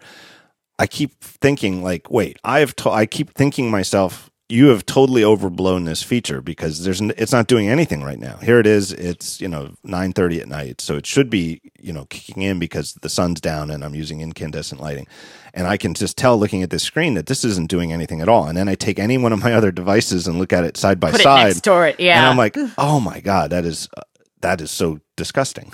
It's crazy. And you're like, how was I staring at this blue piece of crap? But the more that I use it, the more I convince myself that it's not doing anything at all until I look at any of my other devices that don't have it side by side. And I see just how weirdly off all the white, all the colors are. It is a wonderful feature.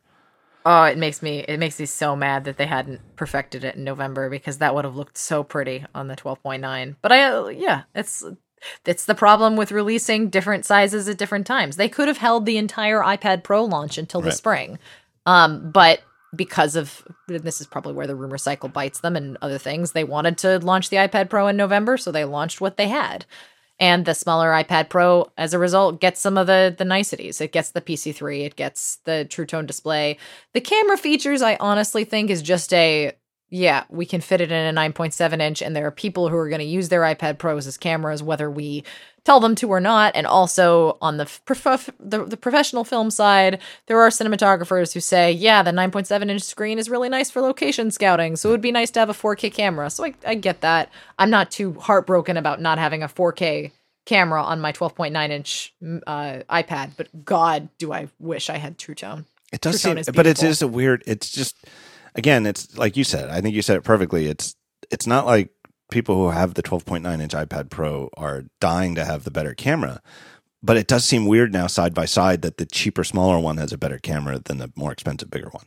Yeah, it just seems weird. It is, and it's probably component parts falling after the new year, or something else like that, or they just didn't, they couldn't fit it, or the camera bump. I don't know. My guess is that it was either they couldn't get them in September, or they just didn't want to take the chance, because it's the same camera system as the iPhone 6S and 6S Plus, and that to make sure that they wouldn't hamper production of iPhones, they didn't want to put it in. They just didn't want to. Either they knew they couldn't get enough of them, or that they just didn't want to take a chance of putting a hiccup in the iPhone supply chain. I believe that, especially pre-Christmas. Right. It's a dangerous thing to have. Right, because that first quarter is just it's crazy how high stakes it is for Apple, because it's both the launch quarter and the holiday quarter. Oh yeah.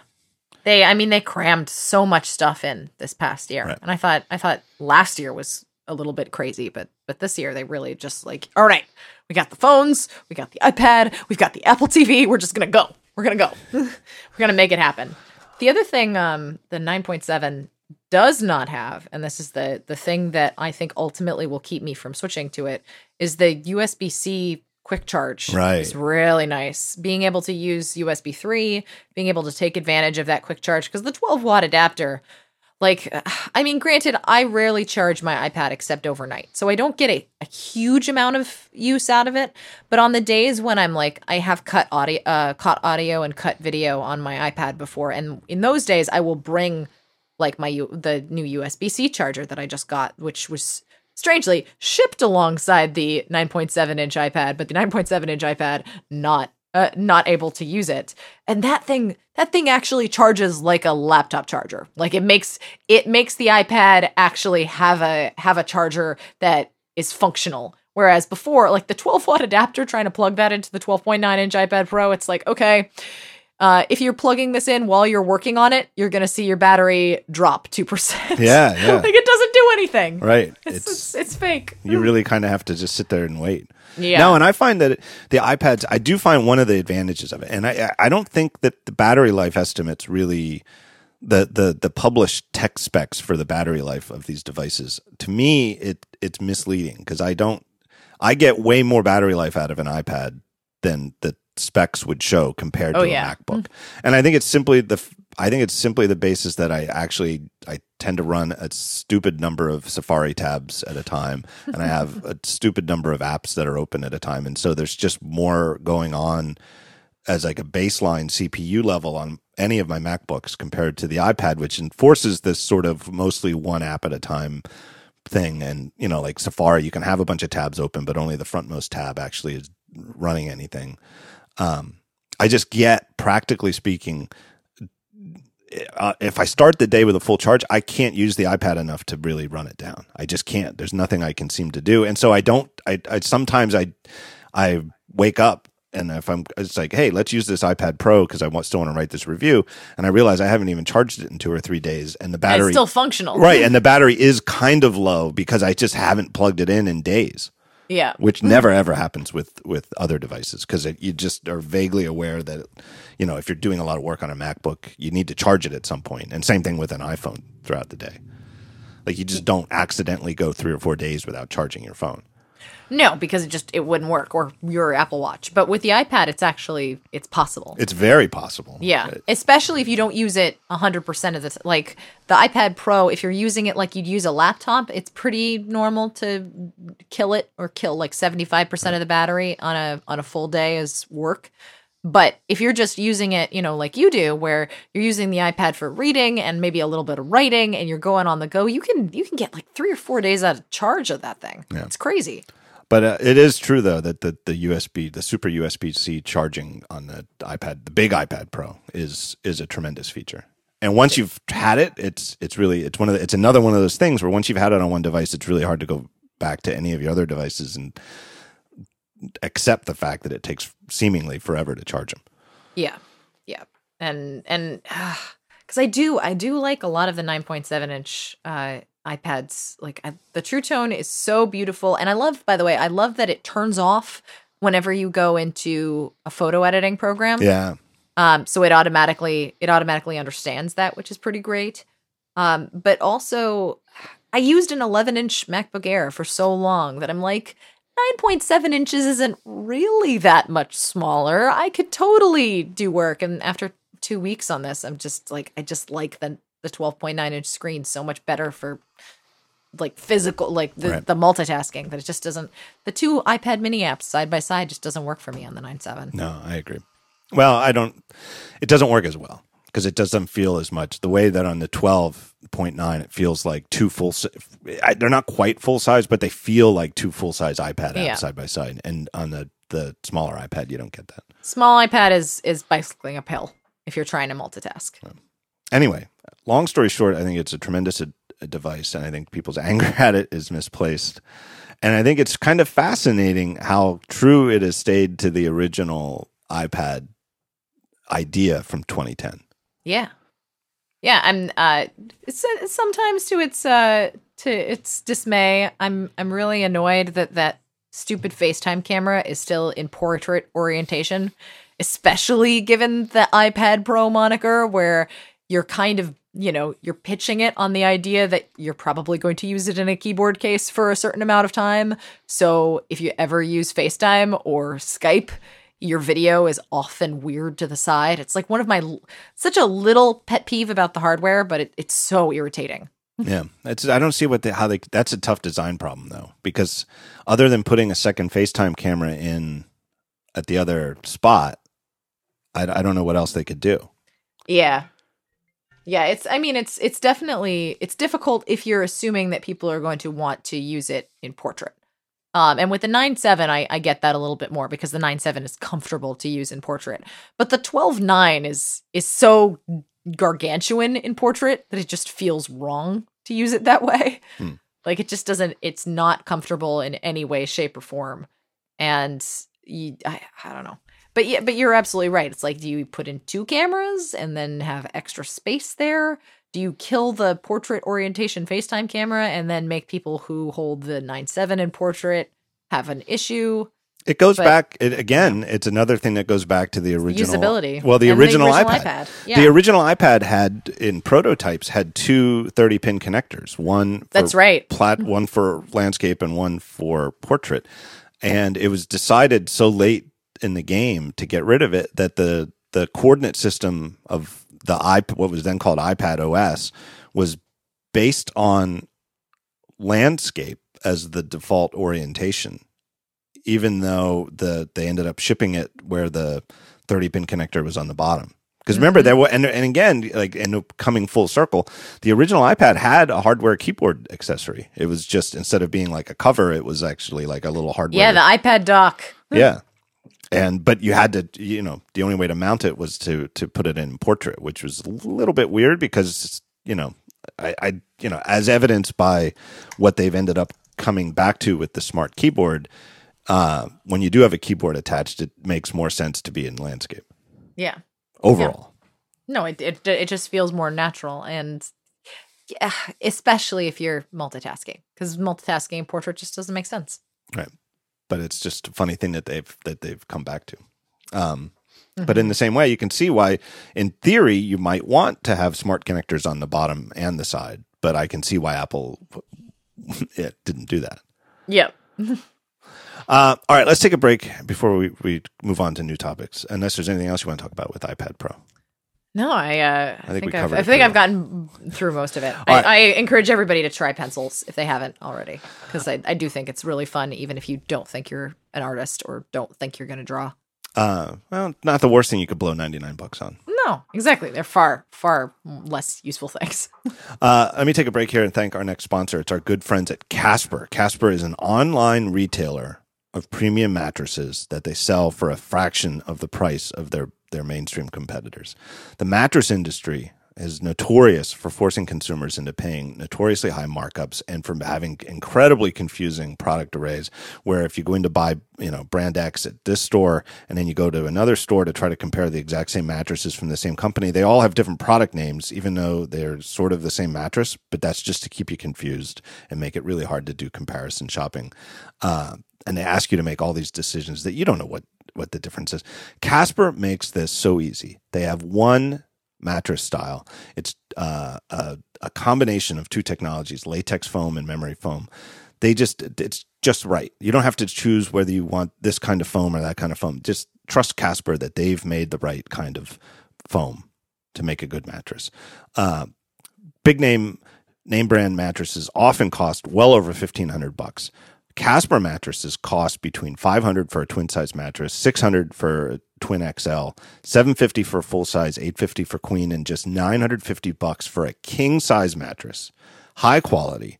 They ship them to you like vacuum sealed into these remarkably small, not magically small, but surprisingly small for like a queen or a king size mattress. I don't know what the smaller ones are like, but probably even remarkably smaller. You put it in a room you want, you open the box, they have instructions on the box, do it this way, you open it up, and it just like magically grows into a full-size mattress. It's completely risk-free. This is the thing. You think, wow, how am I going to buy a mattress for $1,000 and not even try it? Here's the deal. They have free delivery and returns, no questions asked, for 100 days. It's that simple. So pick the size you want, get it shipped to you if you need a new mattress. Try it out. Try it for 3 months. And if you don't like it, just go back to the Casper.com website and say you want to send it back, and they'll take care of it, and they'll have somebody come and take it out of your house, and no questions asked, and you get your money back. That's how easy it is. Their mattresses are made in America, and you can find out more and get $50 toward any mattress purchase by using this code. Go to Casper.com/TheTalkShow. And just remember that code, TheTalkShow, when you check out, and you'll save $50 on their already great prices at Casper.com. So what else is going on this week? What else we got? Did you try the iPhone SE? I did. I don't have one, but I've picked it up. I have put it in my hand. I've put it in my pocket, and I think I'm stuck with the 4.7 inch. It's nice in a lot of ways. And I do really like the 4-inch screen, but my downgrade was going from the 6S Plus to the 6S, and I don't think I could go from the 6S Plus all the way to the iPhone SE. So since I published my review, I've noticed a new thing, and I didn't notice it beforehand because I think it's just the nature of the weather when I was writing my SE review. But it's that outside on a sunny day, the extra contrast of the newer displays is noticeable. Really? I was out the other day. I'm still using the SE as my main phone. And it wasn't super sunny, but it was like a nice April day in Philadelphia. And I realized I couldn't read the phone. And I was like, wow, that's weird, because I know that if I had my 6S, I could read it. And I had to get in the shade or something like that. So I think the extra contrast, it's harder to notice to me indoors or not in the bright sunshine, but in sunshine, it makes a difference. Yeah, I can definitely see that. And given how often I strangely use my phone in sunshine, despite not being somebody who goes outside a lot, yeah, I don't know. Our newest employee at iMore, Lori Gill, she's been waiting 2 years for them to upgrade the 4-inch model, and she just got an SE, and she loves it. She's like, can't stop singing its praises. Yeah, I hope that, I hope they keep the size along. I hope so. and I know I wrote about it and talked about it recently. I really am convinced that they're not going to have a 4-inch phone this September, but I just hope they keep it up to date enough that it seems relevant for people who prefer it. Yeah, I mean, I wouldn't even mind if they kept it on a March schedule, right? Right. I mean, 30 million people is still quite a lot of buyers. And if 30 million people continue to buy this as kind of their pseudo low cost iPhone, where it's not quite an iPhone, 6C, but it's an option for people who want a slightly cheaper iPhone that has maybe like 6 months ago internals, but also the 4-inch form factor. A lot of really good stuff on the camera. Like it is the fact that they have all of the camera features, most of the camera features plugged into the 4-inch screen, it's a really nice device if you want something small and portable to run around and take photos with. I really do find it, using it as a camera, and it's one of the things I knew this, but going back, it's like the same way that like whenever you get a faster iPhone, you know that it's faster, but sometimes the best way to actually feel how much faster it is give it a couple of weeks and then go back to your older phone. And the going to the slower one actually shows you how much faster the new one is than using the faster one, because you get used to the fastness of the fast one. Yeah. And to me, the gripability of the device, especially when used as a camera, just the way I tend to hold the phone when I'm taking pictures, it feels so much more secure in my hands than the round-sided 6S form factor. I really hope that someone in Apple's design team, maybe Johnny, but either someone in his team, I don't know, takes a look at how many people are praising the fact that they went back to the 5S form factor, and really takes a good hard look about what the iPhone 7 shape is going to look like, because I have not used any of the 6S series phones without a case. I can't do it because I've shattered 3 of them. Right. Like it just does not fit. It's a beautiful device. Like I have the 6S in rose gold right now, and I wish I could use it without a case, but it it just does not fit, like it'll slide out of my hand. I would Even when it's- I would love to know, because you know Apple knows this. Oh, yeah. Is exactly what percentage of these devices have been dropped, or at least have been dropped such that they require a screen repair. right? Or even just brought in. Maybe maybe it's like a minor crack or scratch or something, and then when the person's told what it costs, they choose not to do it, but at least registers as this person dropped their phone. Yeah. I cannot help but think that the number of people who've dropped their 6S and 6S Plus is greater. And maybe part of that is just because it's bigger, but I can't help but think that part of it is because of the round sides. Oh yeah. The super cynic in me is like, Apple wanted to sell more Apple Care Plus, and they're like, all right, let's just go to this this design factor. Because it's gotta be in like 20-30%, right? I mean, maybe not people who actually get it repaired, but I'm pretty careful with my phones. I don't, fling them across the room, and I generally try and, keep them free of scratches because I got to take pictures of them. But I'm careful, and I dropped my phone, probably 3 feet and had it shatter into a million pieces.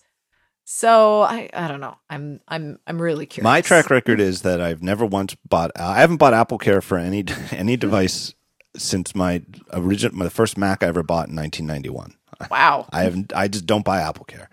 And at this point, I mean, I've saved so much money by not buying Apple Care for anything that, I could buy like even like a brand new MacBook Pro and have it go completely dead as soon as the day after the 1 year warranty goes up, and still be ahead because of all the money I haven't spent on Apple Care over the years. So I'm just not a believer in it because I try to be careful. Maybe I've just had good luck with not getting lemons. And with iPhones, I've had a couple of drops over the years. And I remember one time with my original iPhone, I had a drop where it was gonna hit like a cement floor, and I shot my right foot out and I didn't quite catch it with my foot, but it like almost caught it with my foot such that it then only dropped about like 4 inches onto the sidewalk, and it was like completely unscathed. And I was like, wow, that was very lucky. It was it was a lot more lucky than coordinated with my level of coordination. It was pretty good.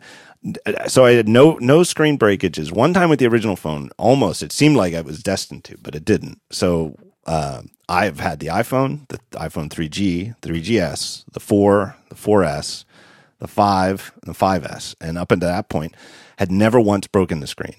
The worst I'd ever gotten was everyone always seemed to develop a scratch on the screen at some point, and I never once did I ever remember like when that happened. It would just be like one day in certain lighting, I would notice like a very fine scratch, and then I would be very sad.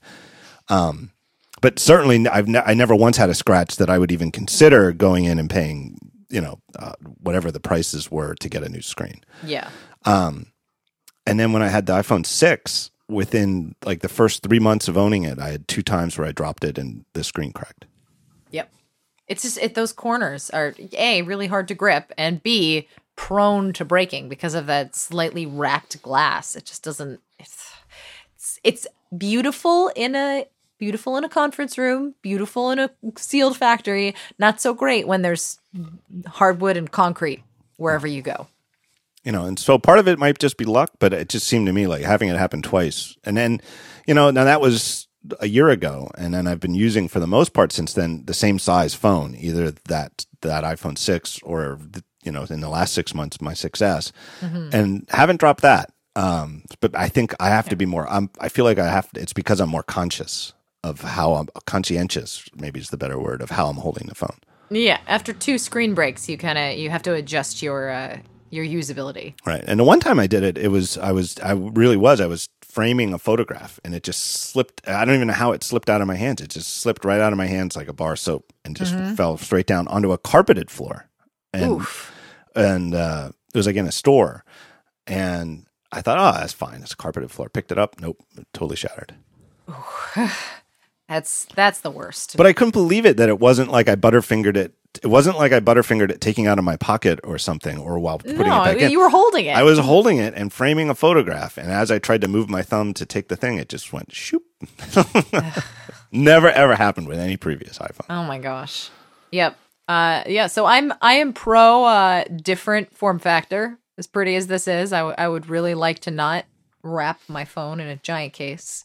Oh, you know what? I've been using the Apple battery case on the 6S because I was a little worried going back from my 6S Plus that the lack of battery life was going to kill me. And I actually really, aside from the fact that it's white, I hate the fact that the battery case is white. But I actually kind of like this. This feels really good in the hand, and I'm kind of shocked by that. Yeah, it gives you. I'm telling you, I said it, and everybody, I think Marco said it on his podcast recently. The way that you can rest your pinkies on the back of the hump. Oh, it's so nice. It's very, very nice. It's a very strange looking thing, but in hand, it actually feels very nice. Yeah, and honestly, you don't really see the hump because the hump is usually in your hand. You're not usually laying it out for people to enjoy the fact that you have a little credit card sized battery attached to the back of your case. It's actually an interesting contrast with our earlier discussion of the Apple TV remote, which is designed seemingly only to appeal visually and in hand has a lot of problems to that we can go on at length again about. Whereas the Apple battery case absolutely positively looks a little funny, but I think is designed very practically to be both useful and pretty pleasant to hold. Yeah, fits wonderfully in the hand and has a lot of design perks that that I've used battery cases on and off for covering shows and going to Disneyland and various places for years. And this is by far the easiest battery case I've ever had to use. Mostly because I never have to take it out of the case. And even if I do, it's pretty easy with the slip out. So I know you probably talked about this like 6 months ago when it came out in the first place, but as somebody who's only been using it for a couple weeks, I'm really kind of thrilled about it. Yeah, I'm curious how well it's selling, because will they keep doing them? Yeah. And I feel like if they do, I feel like the schedule will stay the same, where if they come out with new iPhones in September, they're not going to come out with the battery case until like November, because they don't want the PR of Apple's shipping a phone that needs a battery case. It needs the case. And right. I wouldn't say for the average user, I don't think the iPhone does need a battery case. It's just, for people like you and me. But it looks bad, right? Yeah, exactly. And also R&D and just, spacing all of that out. But yeah, you don't want the negative press associated with that. I hope if they do release another battery case, they also consider doing colors besides just stark white and I don't even know if it's space gray or... Well, I don't know what they call it. But yeah, exactly. Whatever slate gray. Because you have this beautiful rose gold iPhone, and I would love to actually put it in a case that reflects its internal personality. Right now, it just looks like it's in a crazy ward. I feel like it's wearing a straitjacket right now. I think it is sort of a very stormtroopery look. Yeah, I see that, actually, very much. Which isn't necessarily what everybody wants on there. No, exactly. It's like, now I wish I had a space gray case, because then I could at least call the phone Finn, and I would be amused to myself. Yeah. But all right, let me take one last break, and then we'll go with the Stormtrooper theme and talk about the Star Wars Rogue One trailer. Our last sponsor is a brand new sponsor. I've never heard of them before. They're called Squarespace. And Squarespace will let you build your own website and host it. You just go to squarespace.com and everything you get after that starts at that place. What do? You go there, you get sites that look professionally designed, regardless of your skill level. They have all sorts of templates to start from, no coding required. You need a store, they have stores to choose from, different types of stores. If you want to start a blog or like a podcast, you could do that. And you can create a site that is just a blog or a podcast or both. And they make it easy to use. They have, even have a little custom audio player for embedding the audio of a podcast. Do you need a domain name? Yeah, you could do that right there from Squarespace. You don't have to go somewhere else. You can go right there. So you can get a free trial today at squarespace.com. Use the offer code when you pay, Gruber, my last name, Gruber, and you will save 10% off your first purchase. So this is it. This is the easiest way to do it. If you've ever built a website before, there's all sorts of ways you could do it. Starting from just like a regular, just plain old web host and just code the whole thing by hand. I implore you, if you haven't looked at Squarespace recently and you have an idea or a need for a new website, go try it at Squarespace first. Just give yourself an hour and see how far you can get at Squarespace, just prototyping it with a free trial. And I think in like 90% of cases, you won't even need to go and build it anywhere else. It'll just be right there. You just keep going and just use Squarespace because it is that much easier to get off the ground. And the amount of customization that you can do is just almost limitless. It's really, really great. It's a great way to build a website of almost any kind. So go to squarespace.com and remember that offer code, my last name Gruber, and you will save 10% off your first purchase. All right. So here at Serenity, I'm going to complain because you guys did, who was on this podcast? You guys did like a 90-minute podcast about a 90-second movie trailer. That's not even the first one we've done. It was me, Syracusa, Dan Morin, and Jason. That's ridiculous. I know. We did the same thing for Force Awakens. I think the Force Awakens was like 60-second teaser, and we did at least 90 minutes on it. All right. I have kept my mouth shut on Twitter about this, but I'm going to come out now. And I did not like the trailer for Rogue One. Really? Okay. So why did you not like the trailer? I'm curious. I thought that it felt like what my concern ever since they've announced these Star Wars stories. And for anybody who's not paying close attention, the gist is this is not the next movie in the new trilogy after The Force Awakens. It's a standalone movie. It even takes place in a different era. It takes place before, like between the two older trilogies. So it's like, what is it, like 5 years before Star Wars A New Hope?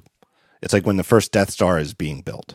Roughly. It's sometime. Pablo Hidalgo, who's the story supervisor at Lucasfilm, was like, it is sometime in the 30 years between the end of episode 3 and the start of episode 4. And I'm like, great, thanks. That's really helpful.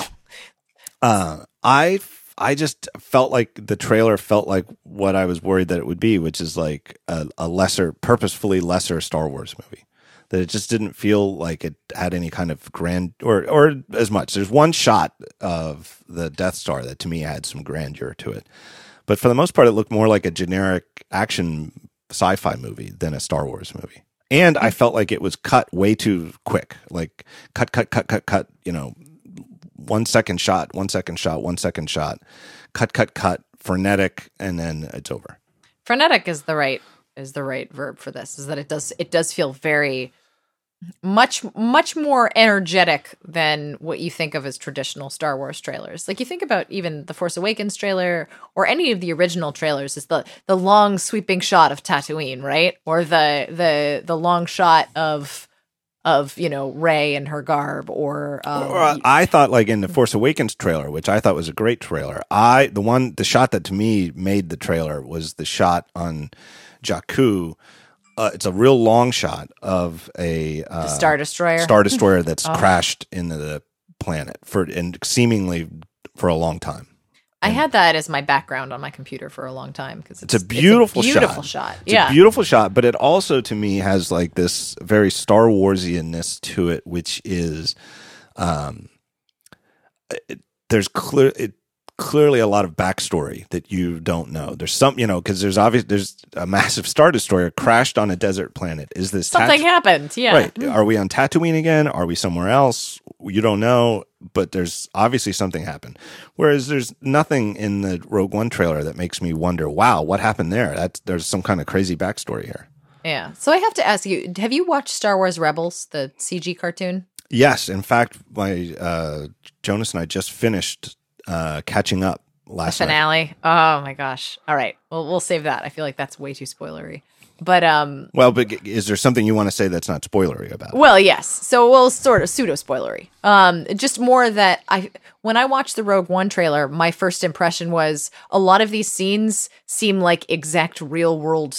Like, let me take all of the shots and staging that I've done with Star Wars Rebels and let me put it in a live action movie. Like some of those marketplace scenes, the scenes where I think her name is Jyn, the protagonist for Rogue One, is like running through and kicking around stormtroopers, and I'm like, this literally feels like a scene with Sabine from Star Wars Rebels, and then the whole trailer kind of feels like that. Where Rebels and Clone Wars before it, to me, aren't really, they don't seem focused on the Star Wars grandeur, right? It's not these are more telling like very quick standalone, not even slice of life stories, but slice of Star Wars, I guess, where they just kind of drop you right in the middle of the action and they're just like, all right, go. There's some stuff, some backstory that's helpful to know, but it's not really about building, it's not about telling the grand Joseph Campbell story. It's about here's this, this specific action and this specific thing that's happening to these people who happen to exist in this larger world. And that's kind of the vibe that I got from the Rogue One trailer. Is it's very much, it jumps you right into the fact where it's like, you either know where this is and what's happening, and you know what the AT-ATs are, and you know what that lady with short red hair is, and what her overwhelming significance is to the greater Star Wars universe, or you don't. And I don't know. I understand where you're coming from about the it doesn't have the grandeur of a Star Wars trailer, or even feel so much like your traditional Star Wars movie. It's a very gritty, sort of down in the dirt version of it. Yeah, and I also feel like it just doesn't. I don't know. To me, like a teaser trailer is supposed to show you less, but make it more. I don't know. I just feel like that cut style, and I don't think that the movie is going to be like that. I certainly hope not. No. But I don't know. I feel like for a first teaser, I'd rather just have it be one cool shot for the whole teaser, and that's it.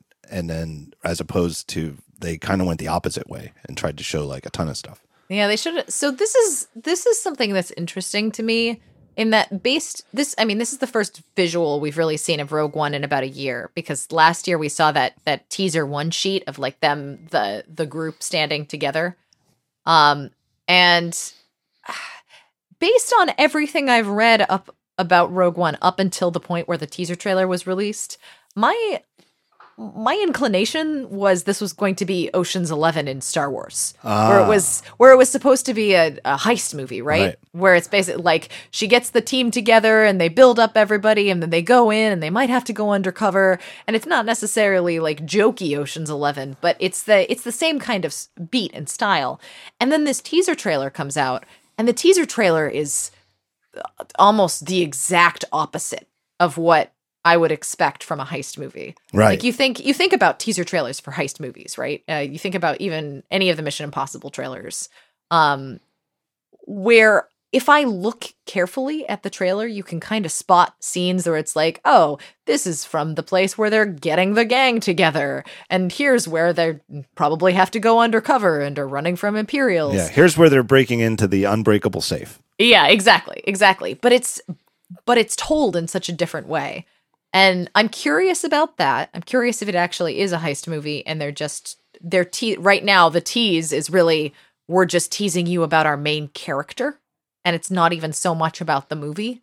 And that's part of the reason of the cut is that our main character is, our protagonists is a fast-paced, like, I'm gonna, either get into scrapes and be around explosions and end up in a cross between an Inquisitor's uniform and a TIE fighter outfit at some point. I don't know. It's interesting to me what kind of story they're trying to tell. And also I have lots of questions about the main character herself and how these standalone stories are supposed to fit into the greater Star Wars universe, because I've had people argue on both sides, right? I've had people argue, oh, well, these are supposed to be entirely separate, and they're really more like, dives into backstory, and they don't involve the main plot at all. But then I look at the other standalone stories they have, slotted, and they've got the young Han Solo movie. Oh, don't even get me started on that. I know. But my thought is, well, if they're going to tell these standalone stories that, may or may not revolve around major characters, what's to say that whatever happens in this movie, it may not, directly be an installment of the Force Awakens sort of trilogy, but I'm not entirely unconvinced that there's stuff that's going to happen in this movie that's going to be very important in Episode 8 and Episode 9. Not necessarily on a grand scale, but stuff there's all kinds of potential theories there, and I feel like we would take 3 hours trying to discuss them all because we took 2 hours on Incomparable. I love the idea of calling it like Ocean's 11 in the Star Wars universe is exactly if that's what it turns out being, even in some small, just in a general direction, that would make me very happy, I think. The trailer certainly doesn't suggest that. No. The trailer makes it seem like it's, and I don't know that, I hope it's not. I just think, I just worry that there is a sort of, that the trailer is, the teaser that we got is the result of a dysfunctional executive leadership at the new Lucasfilm and Disney. That it's less about making a super awesome trailer that takes Star Wars in a new direction and more about, wait, we just made this great hit movie. Let's just make the most generic Star Wars trailer we could out of the footage we have because we don't want to take any risks at all. That, I guess, is to me what I found a little disappointing in this, is that to me it didn't seem like they took any risks at all, other than I will admit although to me it only continues a direction they started with The Force Awakens, where clearly the protagonist is a woman and not a man, which is a significant change from traditional action movies and from the previous Star Wars movies. But I would almost say that that's after The Force Awakens, that's a lot less. They don't even get as much credit for the risk because I feel like that risk was already taken in The Force Awakens. Mm-hmm. Well, they're continuing the story. I have a lot of faith in Kathleen Kennedy, just as the head of Lucasfilm and her ability to put together a good team. But there is a minor worry on my part about what Rogue One is going to look like. Because we think about traditional Star Wars trailers and traditional Star Wars movies, right? Your first trailer usually comes about a year out. Like, I would have expected to see the teaser attached to The Force Awakens, right? Or maybe even not on launch, but like 6 weeks into The Force Awakens, come see it again, and now the Rogue One teaser will be attached, right? Damn, they should hire you, Serenity. That's genius. That would have got me back. It's good marketing, right? Yeah. I would go a second time just to see the 30-second, 60-second spot.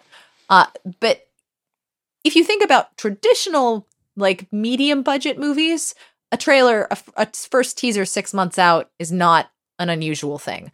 But for a Star Wars movie to not have a teaser until 6 months out it's almost crazy. It's like, this is your first trailer, and you're still probably going to have, like, another teaser and a couple full-length trailers. It's like, you're getting really close to the wire. And I'm not sure if that's intentional on their part, that they don't want to pull too much focus away from the big movies, the trilogy movies, or whether there were some issues with Rogue One where they had to do some post-production story editing or things like that.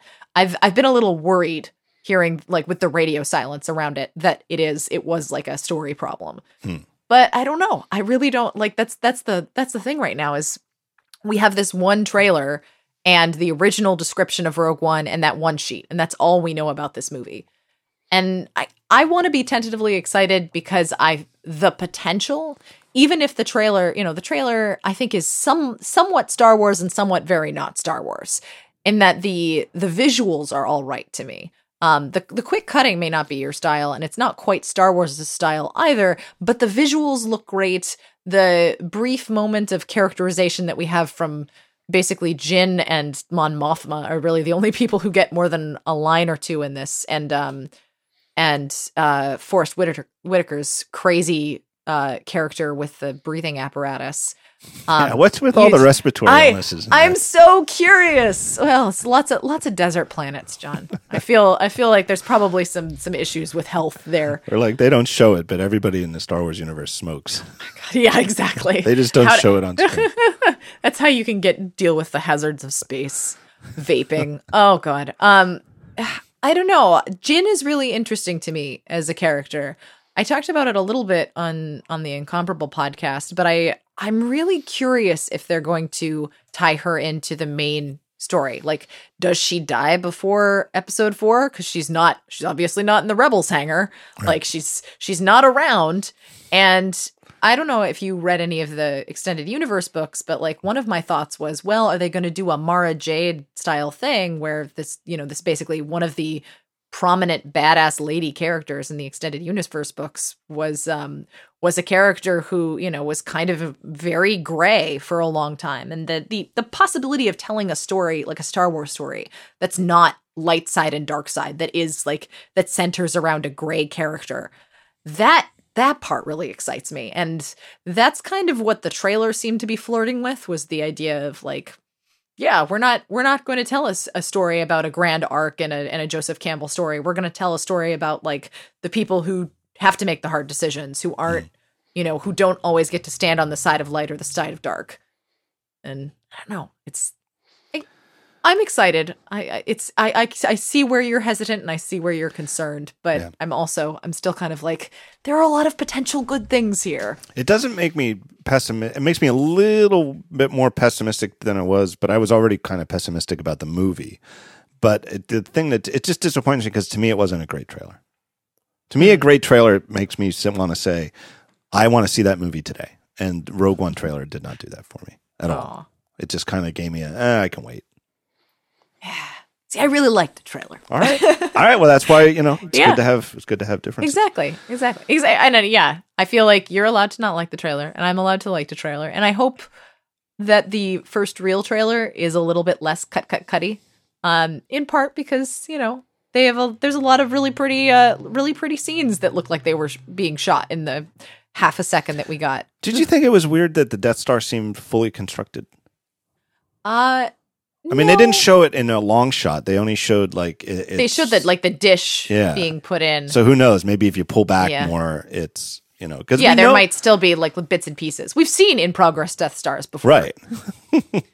Well, that makes me wonder, how close are we to A New Hope, right? Because in A New Hope, the Death Star was close to fully operational. It was flying between planets. It was shooting things. So it may have just been one of those things where everything was built save for the firing dish, or maybe they have to replace the firing dish. I don't know. There's so many opportunities for antics. Yeah. All right. Anything else you want to talk about this week? You know what? No. I feel like we've covered good things. I saw, speaking of Star Wars, to close it out on Star Wars, I watched the Force Awakens, the behind the scenes documentary that was included with the iTunes extras, because of course Force Awakens is on DVD, Blu-ray, iTunes, etc., everywhere in the US, and I think the UK gets it later this week. And that was really awesome. It's just a good documentary overall, but the highlight of it is they show they have a scene of like, Harrison Ford is entering our model of the Millennium Falcon for the first time. And they in the documentary they clip, or they cut between finished clips of the movie and then the behind the scenes of when this is all happening. And there's just this really nice moment where you start on the actual scene of Han like walking into the cockpit of the Millennium Falcon and doing the smile and the self-satisfied like, we're finally here. And then you cut to the behind the scenes and you see him out of frame. He's pulled two tiny little dice from his pocket, and he hangs them up on one of the like higher switches in the Millennium Falcon's cockpit. It's just like not big fuzzy dice, like miniature versions of tiny fuzzy dice. And he hangs them, and then he sits down and smiles. And I'm just like, that's the true heart of Star Wars right there. I believe that there were tiny little non-fuzzy dice in the New Hope. I think. I think that's a callback to that. Exactly. I think he's been carrying around those tiny fuzzy dice for like 40 years and just brought it back. All right. I have not watched it on home video yet. I've been saving it. We still have a lot of contention in our household over what happens to Han Solo. Oh boy, yeah. I understand that. That was a very we watched it last night for Rick's birthday, and it was definitely a contentious scene. Even the dogs don't like it.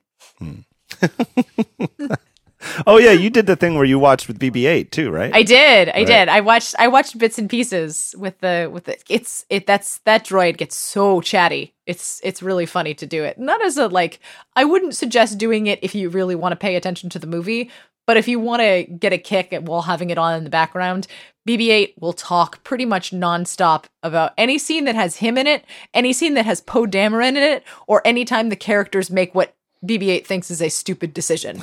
You'll hear no, no, no, no, and it'll shake his little head. It's super cute. It's a pretty cool feature. So anyway, the long story is. short is if you have that little BB-8 toy that you can drive with your iPhone, if you watch the movie with that toy, the BB-8 watches along with you and reacts. It's super cute. You have to have the BB-8 in its base because of battery, and you have to have your phone plugged in and the app open, which is like the dumb part, but still pretty fun. Yeah. All right. Thank you, Serenity. People can find all the Serenity they want on Twitter. What's your Twitter handle? I always forget. It's Settern, Settern. Settern. And weird random Swedish word. And your work at imore.com. So my thanks to you. My thanks to our sponsors, Casper, the place where you go to buy mattresses, Squarespace, the place where you go to build a website, Igloo, the internet you'll actually like, and Fracture, the place where you can get your photos printed directly on glass. Talk to you soon. Yeah, thanks very much for having me. Thank you, Serenity.